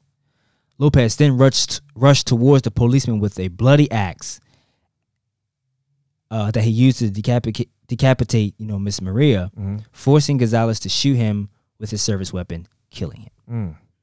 So the murders were widely covered by the local media and shocked the Chilean society. The residents of Lolol, a peaceful rural town which was declared a national monument under the category of Zona Typica, which is the typical zone, for its colonial architecture, and people that lived in the town was devastated, and the town's streets were empty 1 week after the crimes. So you know how that is when something that dark too, horrific happens, and in a place where it doesn't happen. Right, something horrific. People go, that's because Baltimore. That's Baltimore now is like somebody could get shot, and life goes on here. It may clear up for a little bit. It may not be as busy. Maybe in the specific spot that it happens. Yeah, but that's what I mean. That's what I mean. Yeah, sure, okay. But after a while, everybody started, come back. Some residents told the media they have been teased in other towns. So other people was like, I guess what I thought was like maybe, like you said, this doesn't happen. Yeah. You go to other towns, they like, y'all the decapitated. Y'all from the decapitated town. So these people are teasing other people from that town. Sure. Like, don't bring that shit over here or whatever. Yeah. Yeah, I get that. So they've been teasing in other towns and asked for Oscar Lopez's house to be demolished. The mayor of Lolo, which is Marco Marin, told a newspaper publisher in that town that the crime will mark a before and after in the history of Lolo. So the day of the murder of Maria and the Lopez death, the crime scene investigators inspected the crime scene. Under the request of a public prosecutor, Carmen Gloria Agorto found the decapitated body of another victim, later identified as Juan. They also checked some wells and some backyards of Lopez's house. So now they're just trying to see if they found any other bodies. Yeah. So the following day, looking for more possible victims and evidence, the authorities continued to inspect the crime scene and visited Lopez's former residence in Las Palmas. But they did not find any human remains, anything like that. So following the murders, there was suspicion that Lopez might have also killed Manuel Pena, a man also from Colchagua, Providence. So another guy in that area went missing on March 20th that was last seen talking to Lopez. They didn't find any evidence of, this happening, but I guess they talked to somebody who was like, yeah, last time we saw this person, he was with him. And if this dude did something like that, it's not a good sign. It's not a good sign. Probably had something to do with that dude going missing. Police searched Lopez's shop, former residence, for additional human remains, but didn't find any. O'Higgins Region Public Prosecutor Luis Toledo announced the public ministry would give psychological assistance to the Reyes children. So that was the kids of the Miss Maria, as they witnessed the crime. Yeah. The public prosecutor officer of Santa Cruz requested the OS9, which is the Department of Investigation of Criminal Organizations, to prepare a psychological autopsy. As not much was known as to why Lopez committed the crime, created a profile based on interviews with people who interacted with him and information extracted from the crime scene. The results of the psychological autopsy were made public on July 25th of 2012. Never heard of that before. What? A psychological Me autopsy? Yeah. I don't. It's like coming up with a criminal profile after the person's dead. Yes. That's interesting. I've never heard of that. I never heard of it before. That's why I was like, when I read, I went like, what? That's the first time I ever heard that phrase being used. Yeah. So again, they made this the phrase, right. They came. They did sense. this. Yeah, they did this profile and just like who is he as a killer? Exactly. Why he does the things that he did based on whatever we could find. And the shit he said, of the interactions with other people he's had. Wow. So that report went public July 25th of 2012 and pointed out that Lopez Rodriguez suffered of short-term psychosis and mystical delusions and bizarre behaviors. Sergeant Felipe Gonzalez, age 26, was given psychological help by the authorities and was calm with the help of the authorities. However, his actions are to be investigated whether they adhere to the rules of national law enforcement or not. So Maria, and Juan, Maria was laid to rest on July 14th of 2012, and Juan was laid to rest the exact same day. They said thousands were there at Maria's funeral, and hundreds of people were there at Juan's funeral. But I think Maria was also cremated as well. And that was the story of. Now, when I looked up the story, it doesn't say. It doesn't come up as the story of Oscar. It comes up as the murders of the two victims, Maria and Juan, right? Juan, yeah. Comes up the story. So well, good. Yeah, man. That should be the focus. Yes, exactly. So my research was Crimepedia. Is it Murderpedia? I'm sorry, Murderpedia, and shout out to Crimepedia. Yeah, shout out to Crimepedia. Yeah. But that's not where I got my story from. But yeah, shout out to Murderpedia. That's where I got my story from. But I did read the story, and these stories are difficult only because like Spanish, Latin words and stuff you got to struggle with, and I had to my girl Steph had to hold me down a little bit. She got to help me, but it's like it's hard to read the story and then to go over it. I got it, and then you got to go over it again. And I lost the twang on how to certain words because you got what is it, feminine, and you got masculine with the words. So and they got those squigglies over the ends. So it's stuff. Like it's difficult. But I heard the story and I was like, I definitely do the story. Never heard of this guy, but this guy just. People walk into a shop, and he just decides to kill them, cutting people's heads off, and then showing them off to people for no reason. There's no reason why we don't have any reason why he did this. Only that he was a messenger of God, and he got kicked out of a hippie help the plants community for whatever reason. But based on this, the facts that I've given you, it's like maybe this guy was just like. Sacrifices. Sacrifice. Yeah, exactly. Yeah. That's always really what it is. Most of the time. When you have, what do you call them? Divine hallucinations or whatever you call it. There's a lot of terms I liked in this one, but I think I got that one wrong. But it was something like that. In the psychological autopsy, that is fascinating. I don't know if we do that here. I don't know if I've never heard of an expert that does that. I've never heard of a psychological autopsy. Especially if they did. It's like what else would we? Well, that's like the whole point of it, right? So it's like there's. But I mean, like here you go. Well, they're dead. Like, whatever. What else are we supposed to do? But it's like there's so many people that have done things that we'll never have the answers for, and maybe we need to be training people on how to put together a psychological autopsy. If they're not, if they do already exist, I just have never heard of it until you've done the story. Yeah. Another thing I couldn't shake was when you said that he put the guy Juan's head in the boxes. I couldn't stop shaking I like going to thrift stores, and then sometimes you put on a jacket or a shirt or something like that, and it has like a thrift store smell. Yeah. But then now, after hearing that this guy's antique shop and stuff, you like think about what was done in this jacket and what was done with this luggage or what was it done in these shoes. And I never think about that stuff, and now I have. I hope I think about that shit all the time when just random shit. You ever see just someone you're just out something on the ground like you said like a shoe. Yeah, it's like how'd that get here? Who was it? Just like when you see. I saw a show on the highway the other day. Like you see an old car, like an old car, and you go, yeah.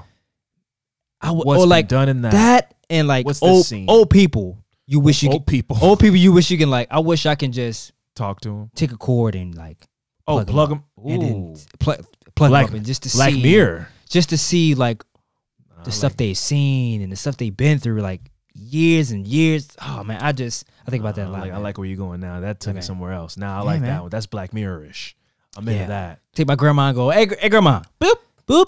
Yeah. Plug into the wall, put it on the plasma screen TV, and projects. It's just a movie of somebody's life. Yeah. Oh, sign me up. No, I'm into that. Sign me up. I like that, but highlights because I don't want to see. I don't want to see all the bullshit. Yeah, I made toast today. Yeah, I don't care about that shit. Fuck all that. I want to see some what What was Granny doing? Were you on the marches back in the day? What were you doing? Were you partying? Were you doing the jitterbug? I want to see all the fun stuff. Let me see the highlights. All the stuff. I would love to see that, man. Oh, that's tight. I think we need to try to figure out a way to make that a real reality and go pitch that to the Shark Tank. Elion. Figure it out. Elion, he might already have that. Probably. He might already, it just keeps it to himself. He like postponed his thing because he said that a robot or something, it's not working right now. I don't know, some crazy shit. I think he's either going to take society to some next level, or he's going to be the reason we all die. He's going to make. And I think he's willing to take that risk. He's willing to take that risk. Absolutely. I think he's either going to like really change something for the good, or he's going to make like the iRobot robots. And then they're like, we're replacing you guys. We are humans now. And then we have to have the robot wars. I think he might usher in the Skynet, Arnold Schwarzenegger, Terminator robot wars. I think that worst, if we're taking, you know how you do like NBA players in the draft, they go like ceiling floor. Yeah. I think his ceiling is something like apocalyptic. His floor is like, electric cars. He, helps cut down emissions on the planet. That's his floor. But his ceiling is like ends the human race because he creates robots that think that they're better than us. That's his ceiling. And we'll see what happens. Robots terrify me, man. Oh, yeah. Same. I told you, man. I watch Black Mirror. They had the episode with the dogs on there. Do you watch Black Mirror? I can't. It's just too much, man. It's too trippy. The last episode I seen was like he was like the guy was on like a treadmill or something like that. Yeah, and then you get the points and stuff. That was Daniel Kaluuya. That was the last time. And I go, I can't watch this, man. I can't watch it. That shit was insane. The episodes are hit or miss. To me, not hit or miss. There are episodes that are better than other ones. I love all of them, but there's obviously like a hierarchy. Like there are episodes that are better than other ones.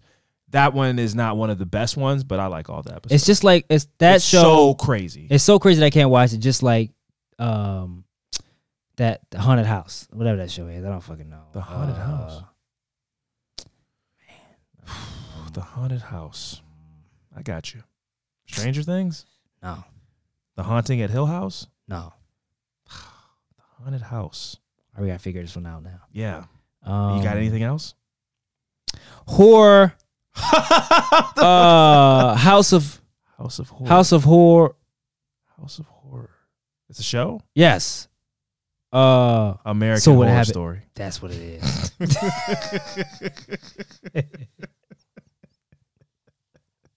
I was working my way. I was working my horror. I was working my way there. People couldn't see me staring at the wall. I was like, "Are you all right?" I was working my way there. I saw an episode where like the lady was an old lady, but wasn't an old lady. Yeah. I'm like, I'm out. I'm out. Because it was confusing or because it was scary? What was the reason? Both. Okay, got it. Okay, fair. I was like, I'm out. And that's how you feel about Black Mirror? It's like confusing and a little scary because it's like too... But it's like so scary that I'm confused. So I go, I don't want to watch it. Yeah. And also Black Mirror is scary because it's like the future, but like not really. It's like 2043. Yeah. It's not spaceships and shit. It's like the iPhone 17. It's not that far in the future. That's the scary part of Black Mirror to me. Where you're like, it could go this way. I love it. I'm good, man. I don't want to watch that. One of my favorite episodes I'm going to tell you because, I'm going to finish my thought before we get into the good vibes. But there's an episode called San Junipero. Okay. It's one of my favorite episodes because it deals with like death and then like downloading your consciousness into a computer. And then it's like, that's what heaven is. You can choose to just die. They tried to make a show like that on Amazon. They did? It's called something. I don't know. I feel like I've heard of this, but Black Mirror episode's better.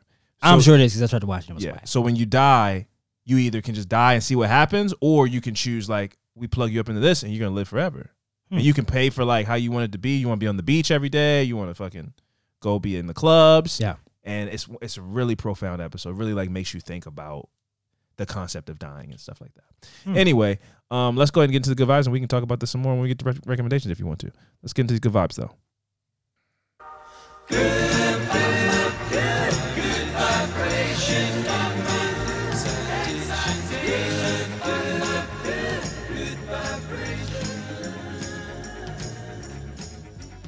Welcome to our good vibe segment. It's my turn to go first. I don't really have a good vibe. I guess you could say it's a good vibe. It's Let's see. Informative news. Okay. Informative news. That could be good. Segment. Okay, sure. We can call it that. Maybe my part is gonna be informative news. Yours is gonna be good vibes. So mine is how to avoid mosquito bites by ditching these colors of clothing this summer. Oh, get out of here! Okay, I've never been bitten by a mosquito bite. Ain't that That's crazy? not it's impossible. You that's it's not possible, and it's a lie. But continue. Yeah. If you said stung by a bee, I might believe you because I don't think I've ever been stung by. You a never bee. stung by a bee? I don't think I've ever been stung. Man, by a I'm bee. terrified of bees. That Have shit you- hurt. Yeah, I don't think I've ever been. I got stung stung by by a bee. I got stung by a wasp. Them shits hurt. I'll take your word for it. Finally, some research we can all use right away, especially if you're prone to being bitten by mosquitoes more than anyone around you. Now, some people you how to cook out, and some people I'm sweet. Some people just get bit the fuck up. Like, sweet. oh man, just you see the shits on their legs. I'm like, sweet, man. Are you one of those people? Yeah, I get bit up a little bit. Like a lot? Yeah. Dang. I got high sugar. Is that what it is? No. Taste cakes, Yeah. shit. Residual Rice Krispie treats in Right. my DNA. A lot of marshmallow fluff.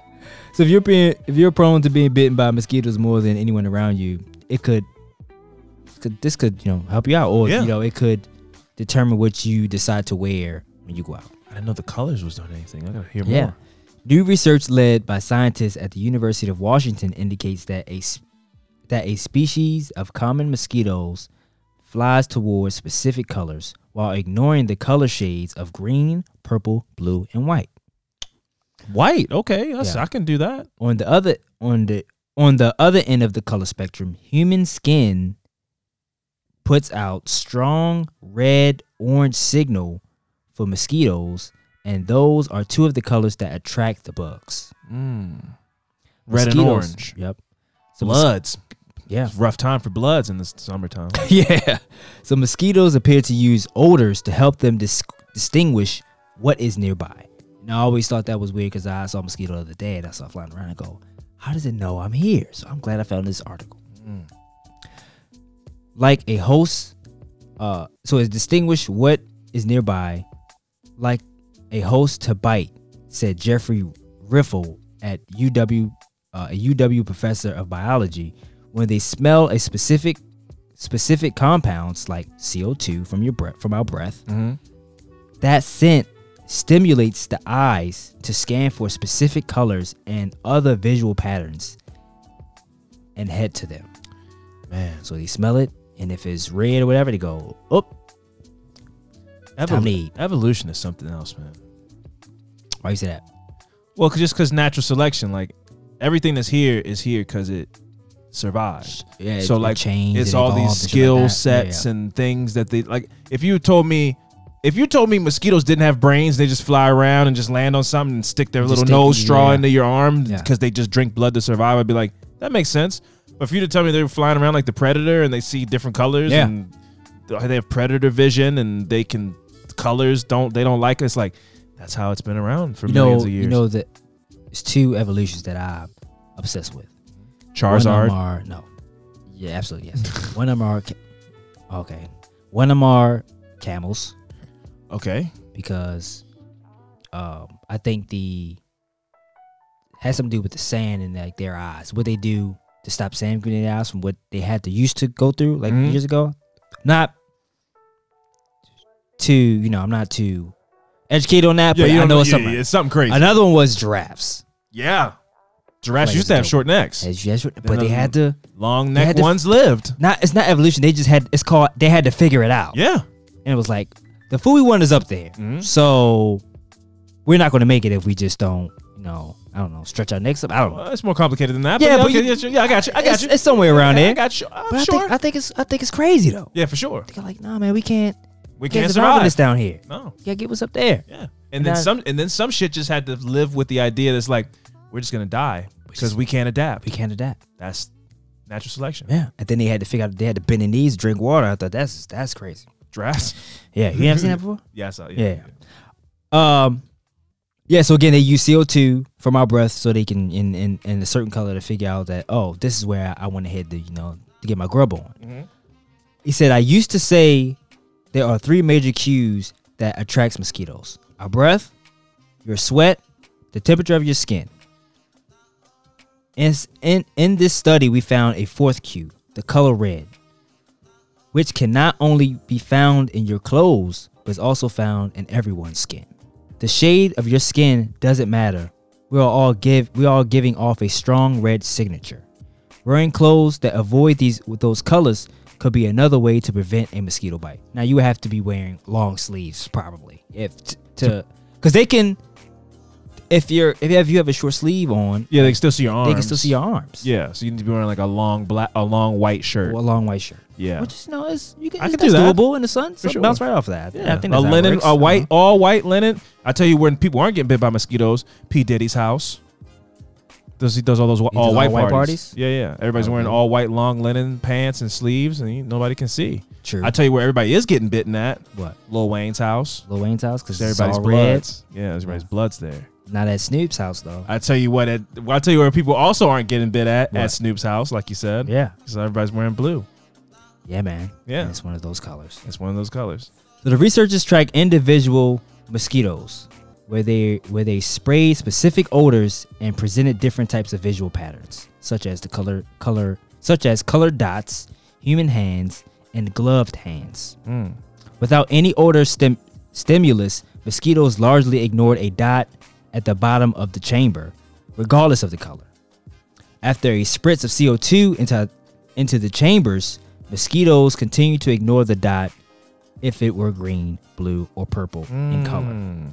But if the dot were red, orange, or black, mosquitoes will fly toward it. Wow. Oddly, the color between green and blue on the spectrum was also and cyan was also attracted to the creature. So humans can't smell CO2. We breathe it. We can't smell it. Yeah. But mosquitoes can. Past research by Riffle's team and other groups show that smelling CO2 boosts female mosquitoes' activity level, and they start searching the space around them, presumably for a host. The colored dot experiments revealed that after smelling CO2, these mosquitoes' eyes prefer certain wavelengths in the visual spectrum. It's similar to what might happen when humans smell something good. So we always you walk into a room, yeah, and you smell some fried chicken or something. Sure, not to be stereotypical, but fried chicken or something. Mm-hmm. You start looking around like, where's the that's what the mosquitoes are. They smell the CO2. It's like, where's the blood? Yeah, who's my host today? Yeah, because I'm ready to get my grub on. Yeah, unless you got white on, it's like exactly. It's almost like they're like a little fashionistas. Like they're like, I don't like that color. So you don't know how to dress, so I'm not picking you. Probably. Yeah. But not like us. If it's chicken, we don't care what. Okay. Well, we don't care who's cooking it. I definitely care who's cooking. That's it. true. Let's not get carried away. We don't care what they're wearing. I'm not eating just anybody's fried chicken. We don't care what they're wearing. Yeah, I don't care what they're wearing if they chickens smell good. Let me tell you like this, because that goes back into not caring who. Depending on what somebody's wearing, I might be suspicious of their fried chicken. Really? Yeah. Like what? Well, if you're wearing like a Juicy Couture sweatsuit, I'll be like, I don't know, I don't really like that.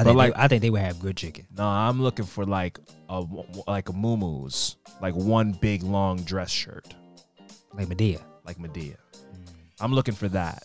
I'm looking for elbow fat. Probably have diabetes. Yeah, probably a little on, because they eat this shit. I know. They really eat this shit. They might be diabetic. Yeah, it might be on the little diabetic side, and it's more about that arm, that nice big mama arm. Yeah. And that's how I know you can toss that flour on that chicken and that cornmeal and all that, whatever, all that stuff like that. Because that give you momentum. Yeah, a little meat pack. They give you momentum. They keep the arms swiveling around. Exactly. I get it. So anybody that's too clean and young, I'm nobody young. I don't know anybody young cooking my food. So if you got on like hip shit, if you have on a Balenciaga shirt, don't make me anything. No. Get out. No, I'm not here for that. I'm not here for that. Louis Vuitton sweatsuit, no. I'm looking for grandma clothes. I get it. Grandma clothes. I get it. Or like a big airbrush shirt from a family reunion from like 10 years ago. Like just some Johnson's family, the Williams family reunion. Just like, I wasn't even born when you guys did that, but she still wears the shirt. It's just when we have company over, that's her cook shirt. It's a cook shirt. You got to have a cook shirt. Grease spills all on it, and it's fine. Yeah, it's fine. It's fine. This is my cook shirt. Yeah, I'm prepared for it to get a little dirty. I'm gonna wash it. It always kind of smells a little bit like chicken, even after it's got some bounce on it. It's even after it's got been through the dryer a couple of times, it still kind of smells a little bit like chicken. It doesn't go away. It doesn't go away. Doesn't go away. It's made itself a part of the fibers. Yeah. And that is indicative of how much they cook fried chicken. Yeah. Yeah. So I like my fried chicken cooking person to smell like chicken when I see them, and they're not even near the chicken. Yeah. You just always kind of smell fried. Yeah. That's always what about fried. They're not scared of the grease splats. No, they might take the chicken with their finger, by hand? go Yeah, and just flip it over in the grease. Yeah. With their 2 fingers, just flip it with their hands. That's why I need cooking my chicken. I agree with that. Yeah. I agree with that. Yeah, it's levels to this. Yeah, man. That was it. Okay, yeah, cool. Yeah, we went down. That was really we went down the path. Anyway, Fran, my good vibe story is a full circle. Listen, I'll tell you like this. Won't God do it? Won't God do it? Fran, check this out. I don't know if you remember, but a couple of years ago at this point, time moves so crazy. There was a guy named Christian Cooper. He was a bird watcher. He was in Central Park watching birds, and a lady had her dog off the leash. Okay. And he was like, "Hey, dogs are supposed to be leashed in this park." And they got into a whole argument. I think he was like, he threatened to give her dog some treats or something like that, and she was like, got all offended. And basically, he just trying to agitate her to put her dog back on the leash. So then she got her phone out and was like, "I'm gonna call the police and say that a black man is attacking me in the park." And she made a real concerted effort to say black man, because she knew what that would mean when you call the police. And they made this whole law with this woman's name. I think her name was like Christine Cooper or something like that. I can't remember her name, but her name was like close to his. His name's Christian Cooper. Her name was like Christine or something. I can't remember her name. Her name doesn't matter. Anyway, that guy Christian Cooper is getting a show on National Geographic. Is he? Called The Extraordinary Birder. Shout out to him. With Christian Cooper. Wow. So he stood his ground in this park when this woman threatened him with police violence.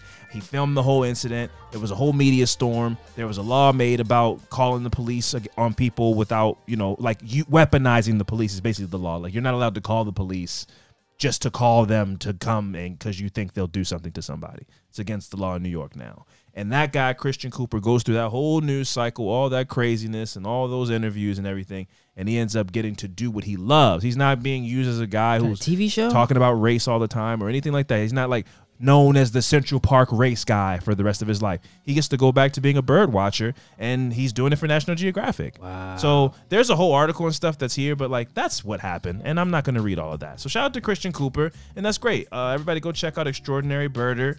Coming out on National Geographic soon, if not already out. What else? I want some more details. I'm kidding. He likes to watch birds, and he gets to do that for money now. So that's awesome. That's super awesome, man. I'm telling you, sometimes when things goes full circle. You just gotta have patience, and you just gotta opportunity fuck is that when lady too, man. Fuck that lady, man. She's a piece of shit. But opportunity is when preparation meets opportunity. Yeah. So. Did I say opportunity twice? You said when preparation meets opportunity. But what was the word? I don't know. It's late. I feel like I said opportunity twice. What's the word? You might have. Luck? Is that luck? No. Opportunity is when preparation meets luck. Yeah. I think is the thing. I don't know. Either way, this guy. We get it. Either way, he stayed in his hobby, and the phone rang at the right time, and he was Either way, he was prepared for his opportunity. Boom, there you go. So it all comes full circle. Yeah, I don't know what the hell. Shout out to what's his name? Christian Cooper. Shout out to Christian Cooper. Handsome dude. It's Gay Pride Month. He's gay. Okay. That's great for him. That's a win for the gays. And win for bird watchers all around the world. So shout out to Christian Cooper. He's living his life now. He's living his best life, man. And he gets to go see birds for money and all kind of birds he might have never seen in Central Park. Now he's in Africa watching birds. He's going. There's birds in Africa? Yeah, what? There's birds everywhere. What are you talking about? But yeah. Are there birds in Africa? I'm thinking of the desert though, like with lions and shit. I guess. Yeah, maybe I know Africa's other places are beautiful. I know Africa. I'm thinking of that part. Yeah, wildlife. Might not be birds everywhere in Africa. Okay, let's go with that. But So shout out to Christian Cooper, man. Shout out. As far as recommendations corner goes, before we get out of here, the staircase is heating up. Staircase announcement. That is on HBO Max, right? It's on HBO Max. What is that about? It's the story of Michael Peterson and his wife Kathleen Peterson. Push down the steps or something like that. It's the it's a very famous case, but he was put in jail because his wife's death. Yes. And he was eventually released from prison after some litigation and things like that. And I would like to make an announcement that I am somewhat on board with the owl theory. Now, I don't think you know what that means, but people listening know what that means. And the show has presented this to me in a way that other times I didn't know. I didn't. It sounded silly to me before, but now seeing a reenactment and seeing the evidence laid out the way that it's being laid out in this show, Staircase on HBO Max, I am kind of on board with the theory. So yeah, man, I don't know. It's interesting. So I've been watching The Staircase. Like I said, We Own This City finished up. It's a 6-part show or limited series, so it's done. And so I finished that show. I highly recommend that show. It's just really good. And those are two of my jams. Also, I have not mentioned it. I finished it weeks ago, but it was just such a pleasure. And unfortunately, something didn't work out that I was trying to make happen. But Love on the Spectrum is one of my favorite shows. It's just one of the most endearing shows I've ever seen. And they did a Love on the Spectrum US, and it was fantastic. I loved Amy and her boyfriend Steven. I think that was his name. And David. Amy and David. They were great. I think her name's Amy.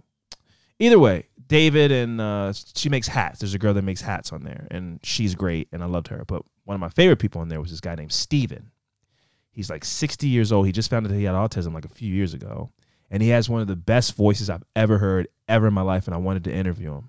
I wanted to just do a podcast with him about anything, just talk to him about his life, about his experience with autism. And I got a little nibble of somebody who knew him through a family friend or something like that, and it didn't really pan out. But regardless, the show is fantastic. And if you've never seen Love on the Spectrum, the first season is in Australia. The first 2 seasons are in Australia, and then the most recent season they did is in the United States. And it's a little bit different, but it's still the same, like, endearing and interesting, and just learning about people on the spectrum. I think it's just good to learn about the walks that people are taking in life, because we hear the word autism, we've seen examples of it on some things, but to see like the dating side of it and all the other stuff that comes along with it, adults with autism, 60-year-old people with autism, it's like you really see it for what it is for their everyday life. And I just highly recommend those 3 shows. Fran, you got anything? Nah. Cool. All right. I saw a Bob's Burgers movie. I did go see that. Oh, that's out? Yeah. It came out in the theaters? Yeah. You went to the movie theaters to see Bob's Burgers, the movie? Yeah. Wow, I didn't know you liked Bob's Burgers that much. I love the show. Yeah, it's a great show, but I'm just saying I didn't know that you liked Bob's Burgers that much. Absolutely. Was it good? It was alright.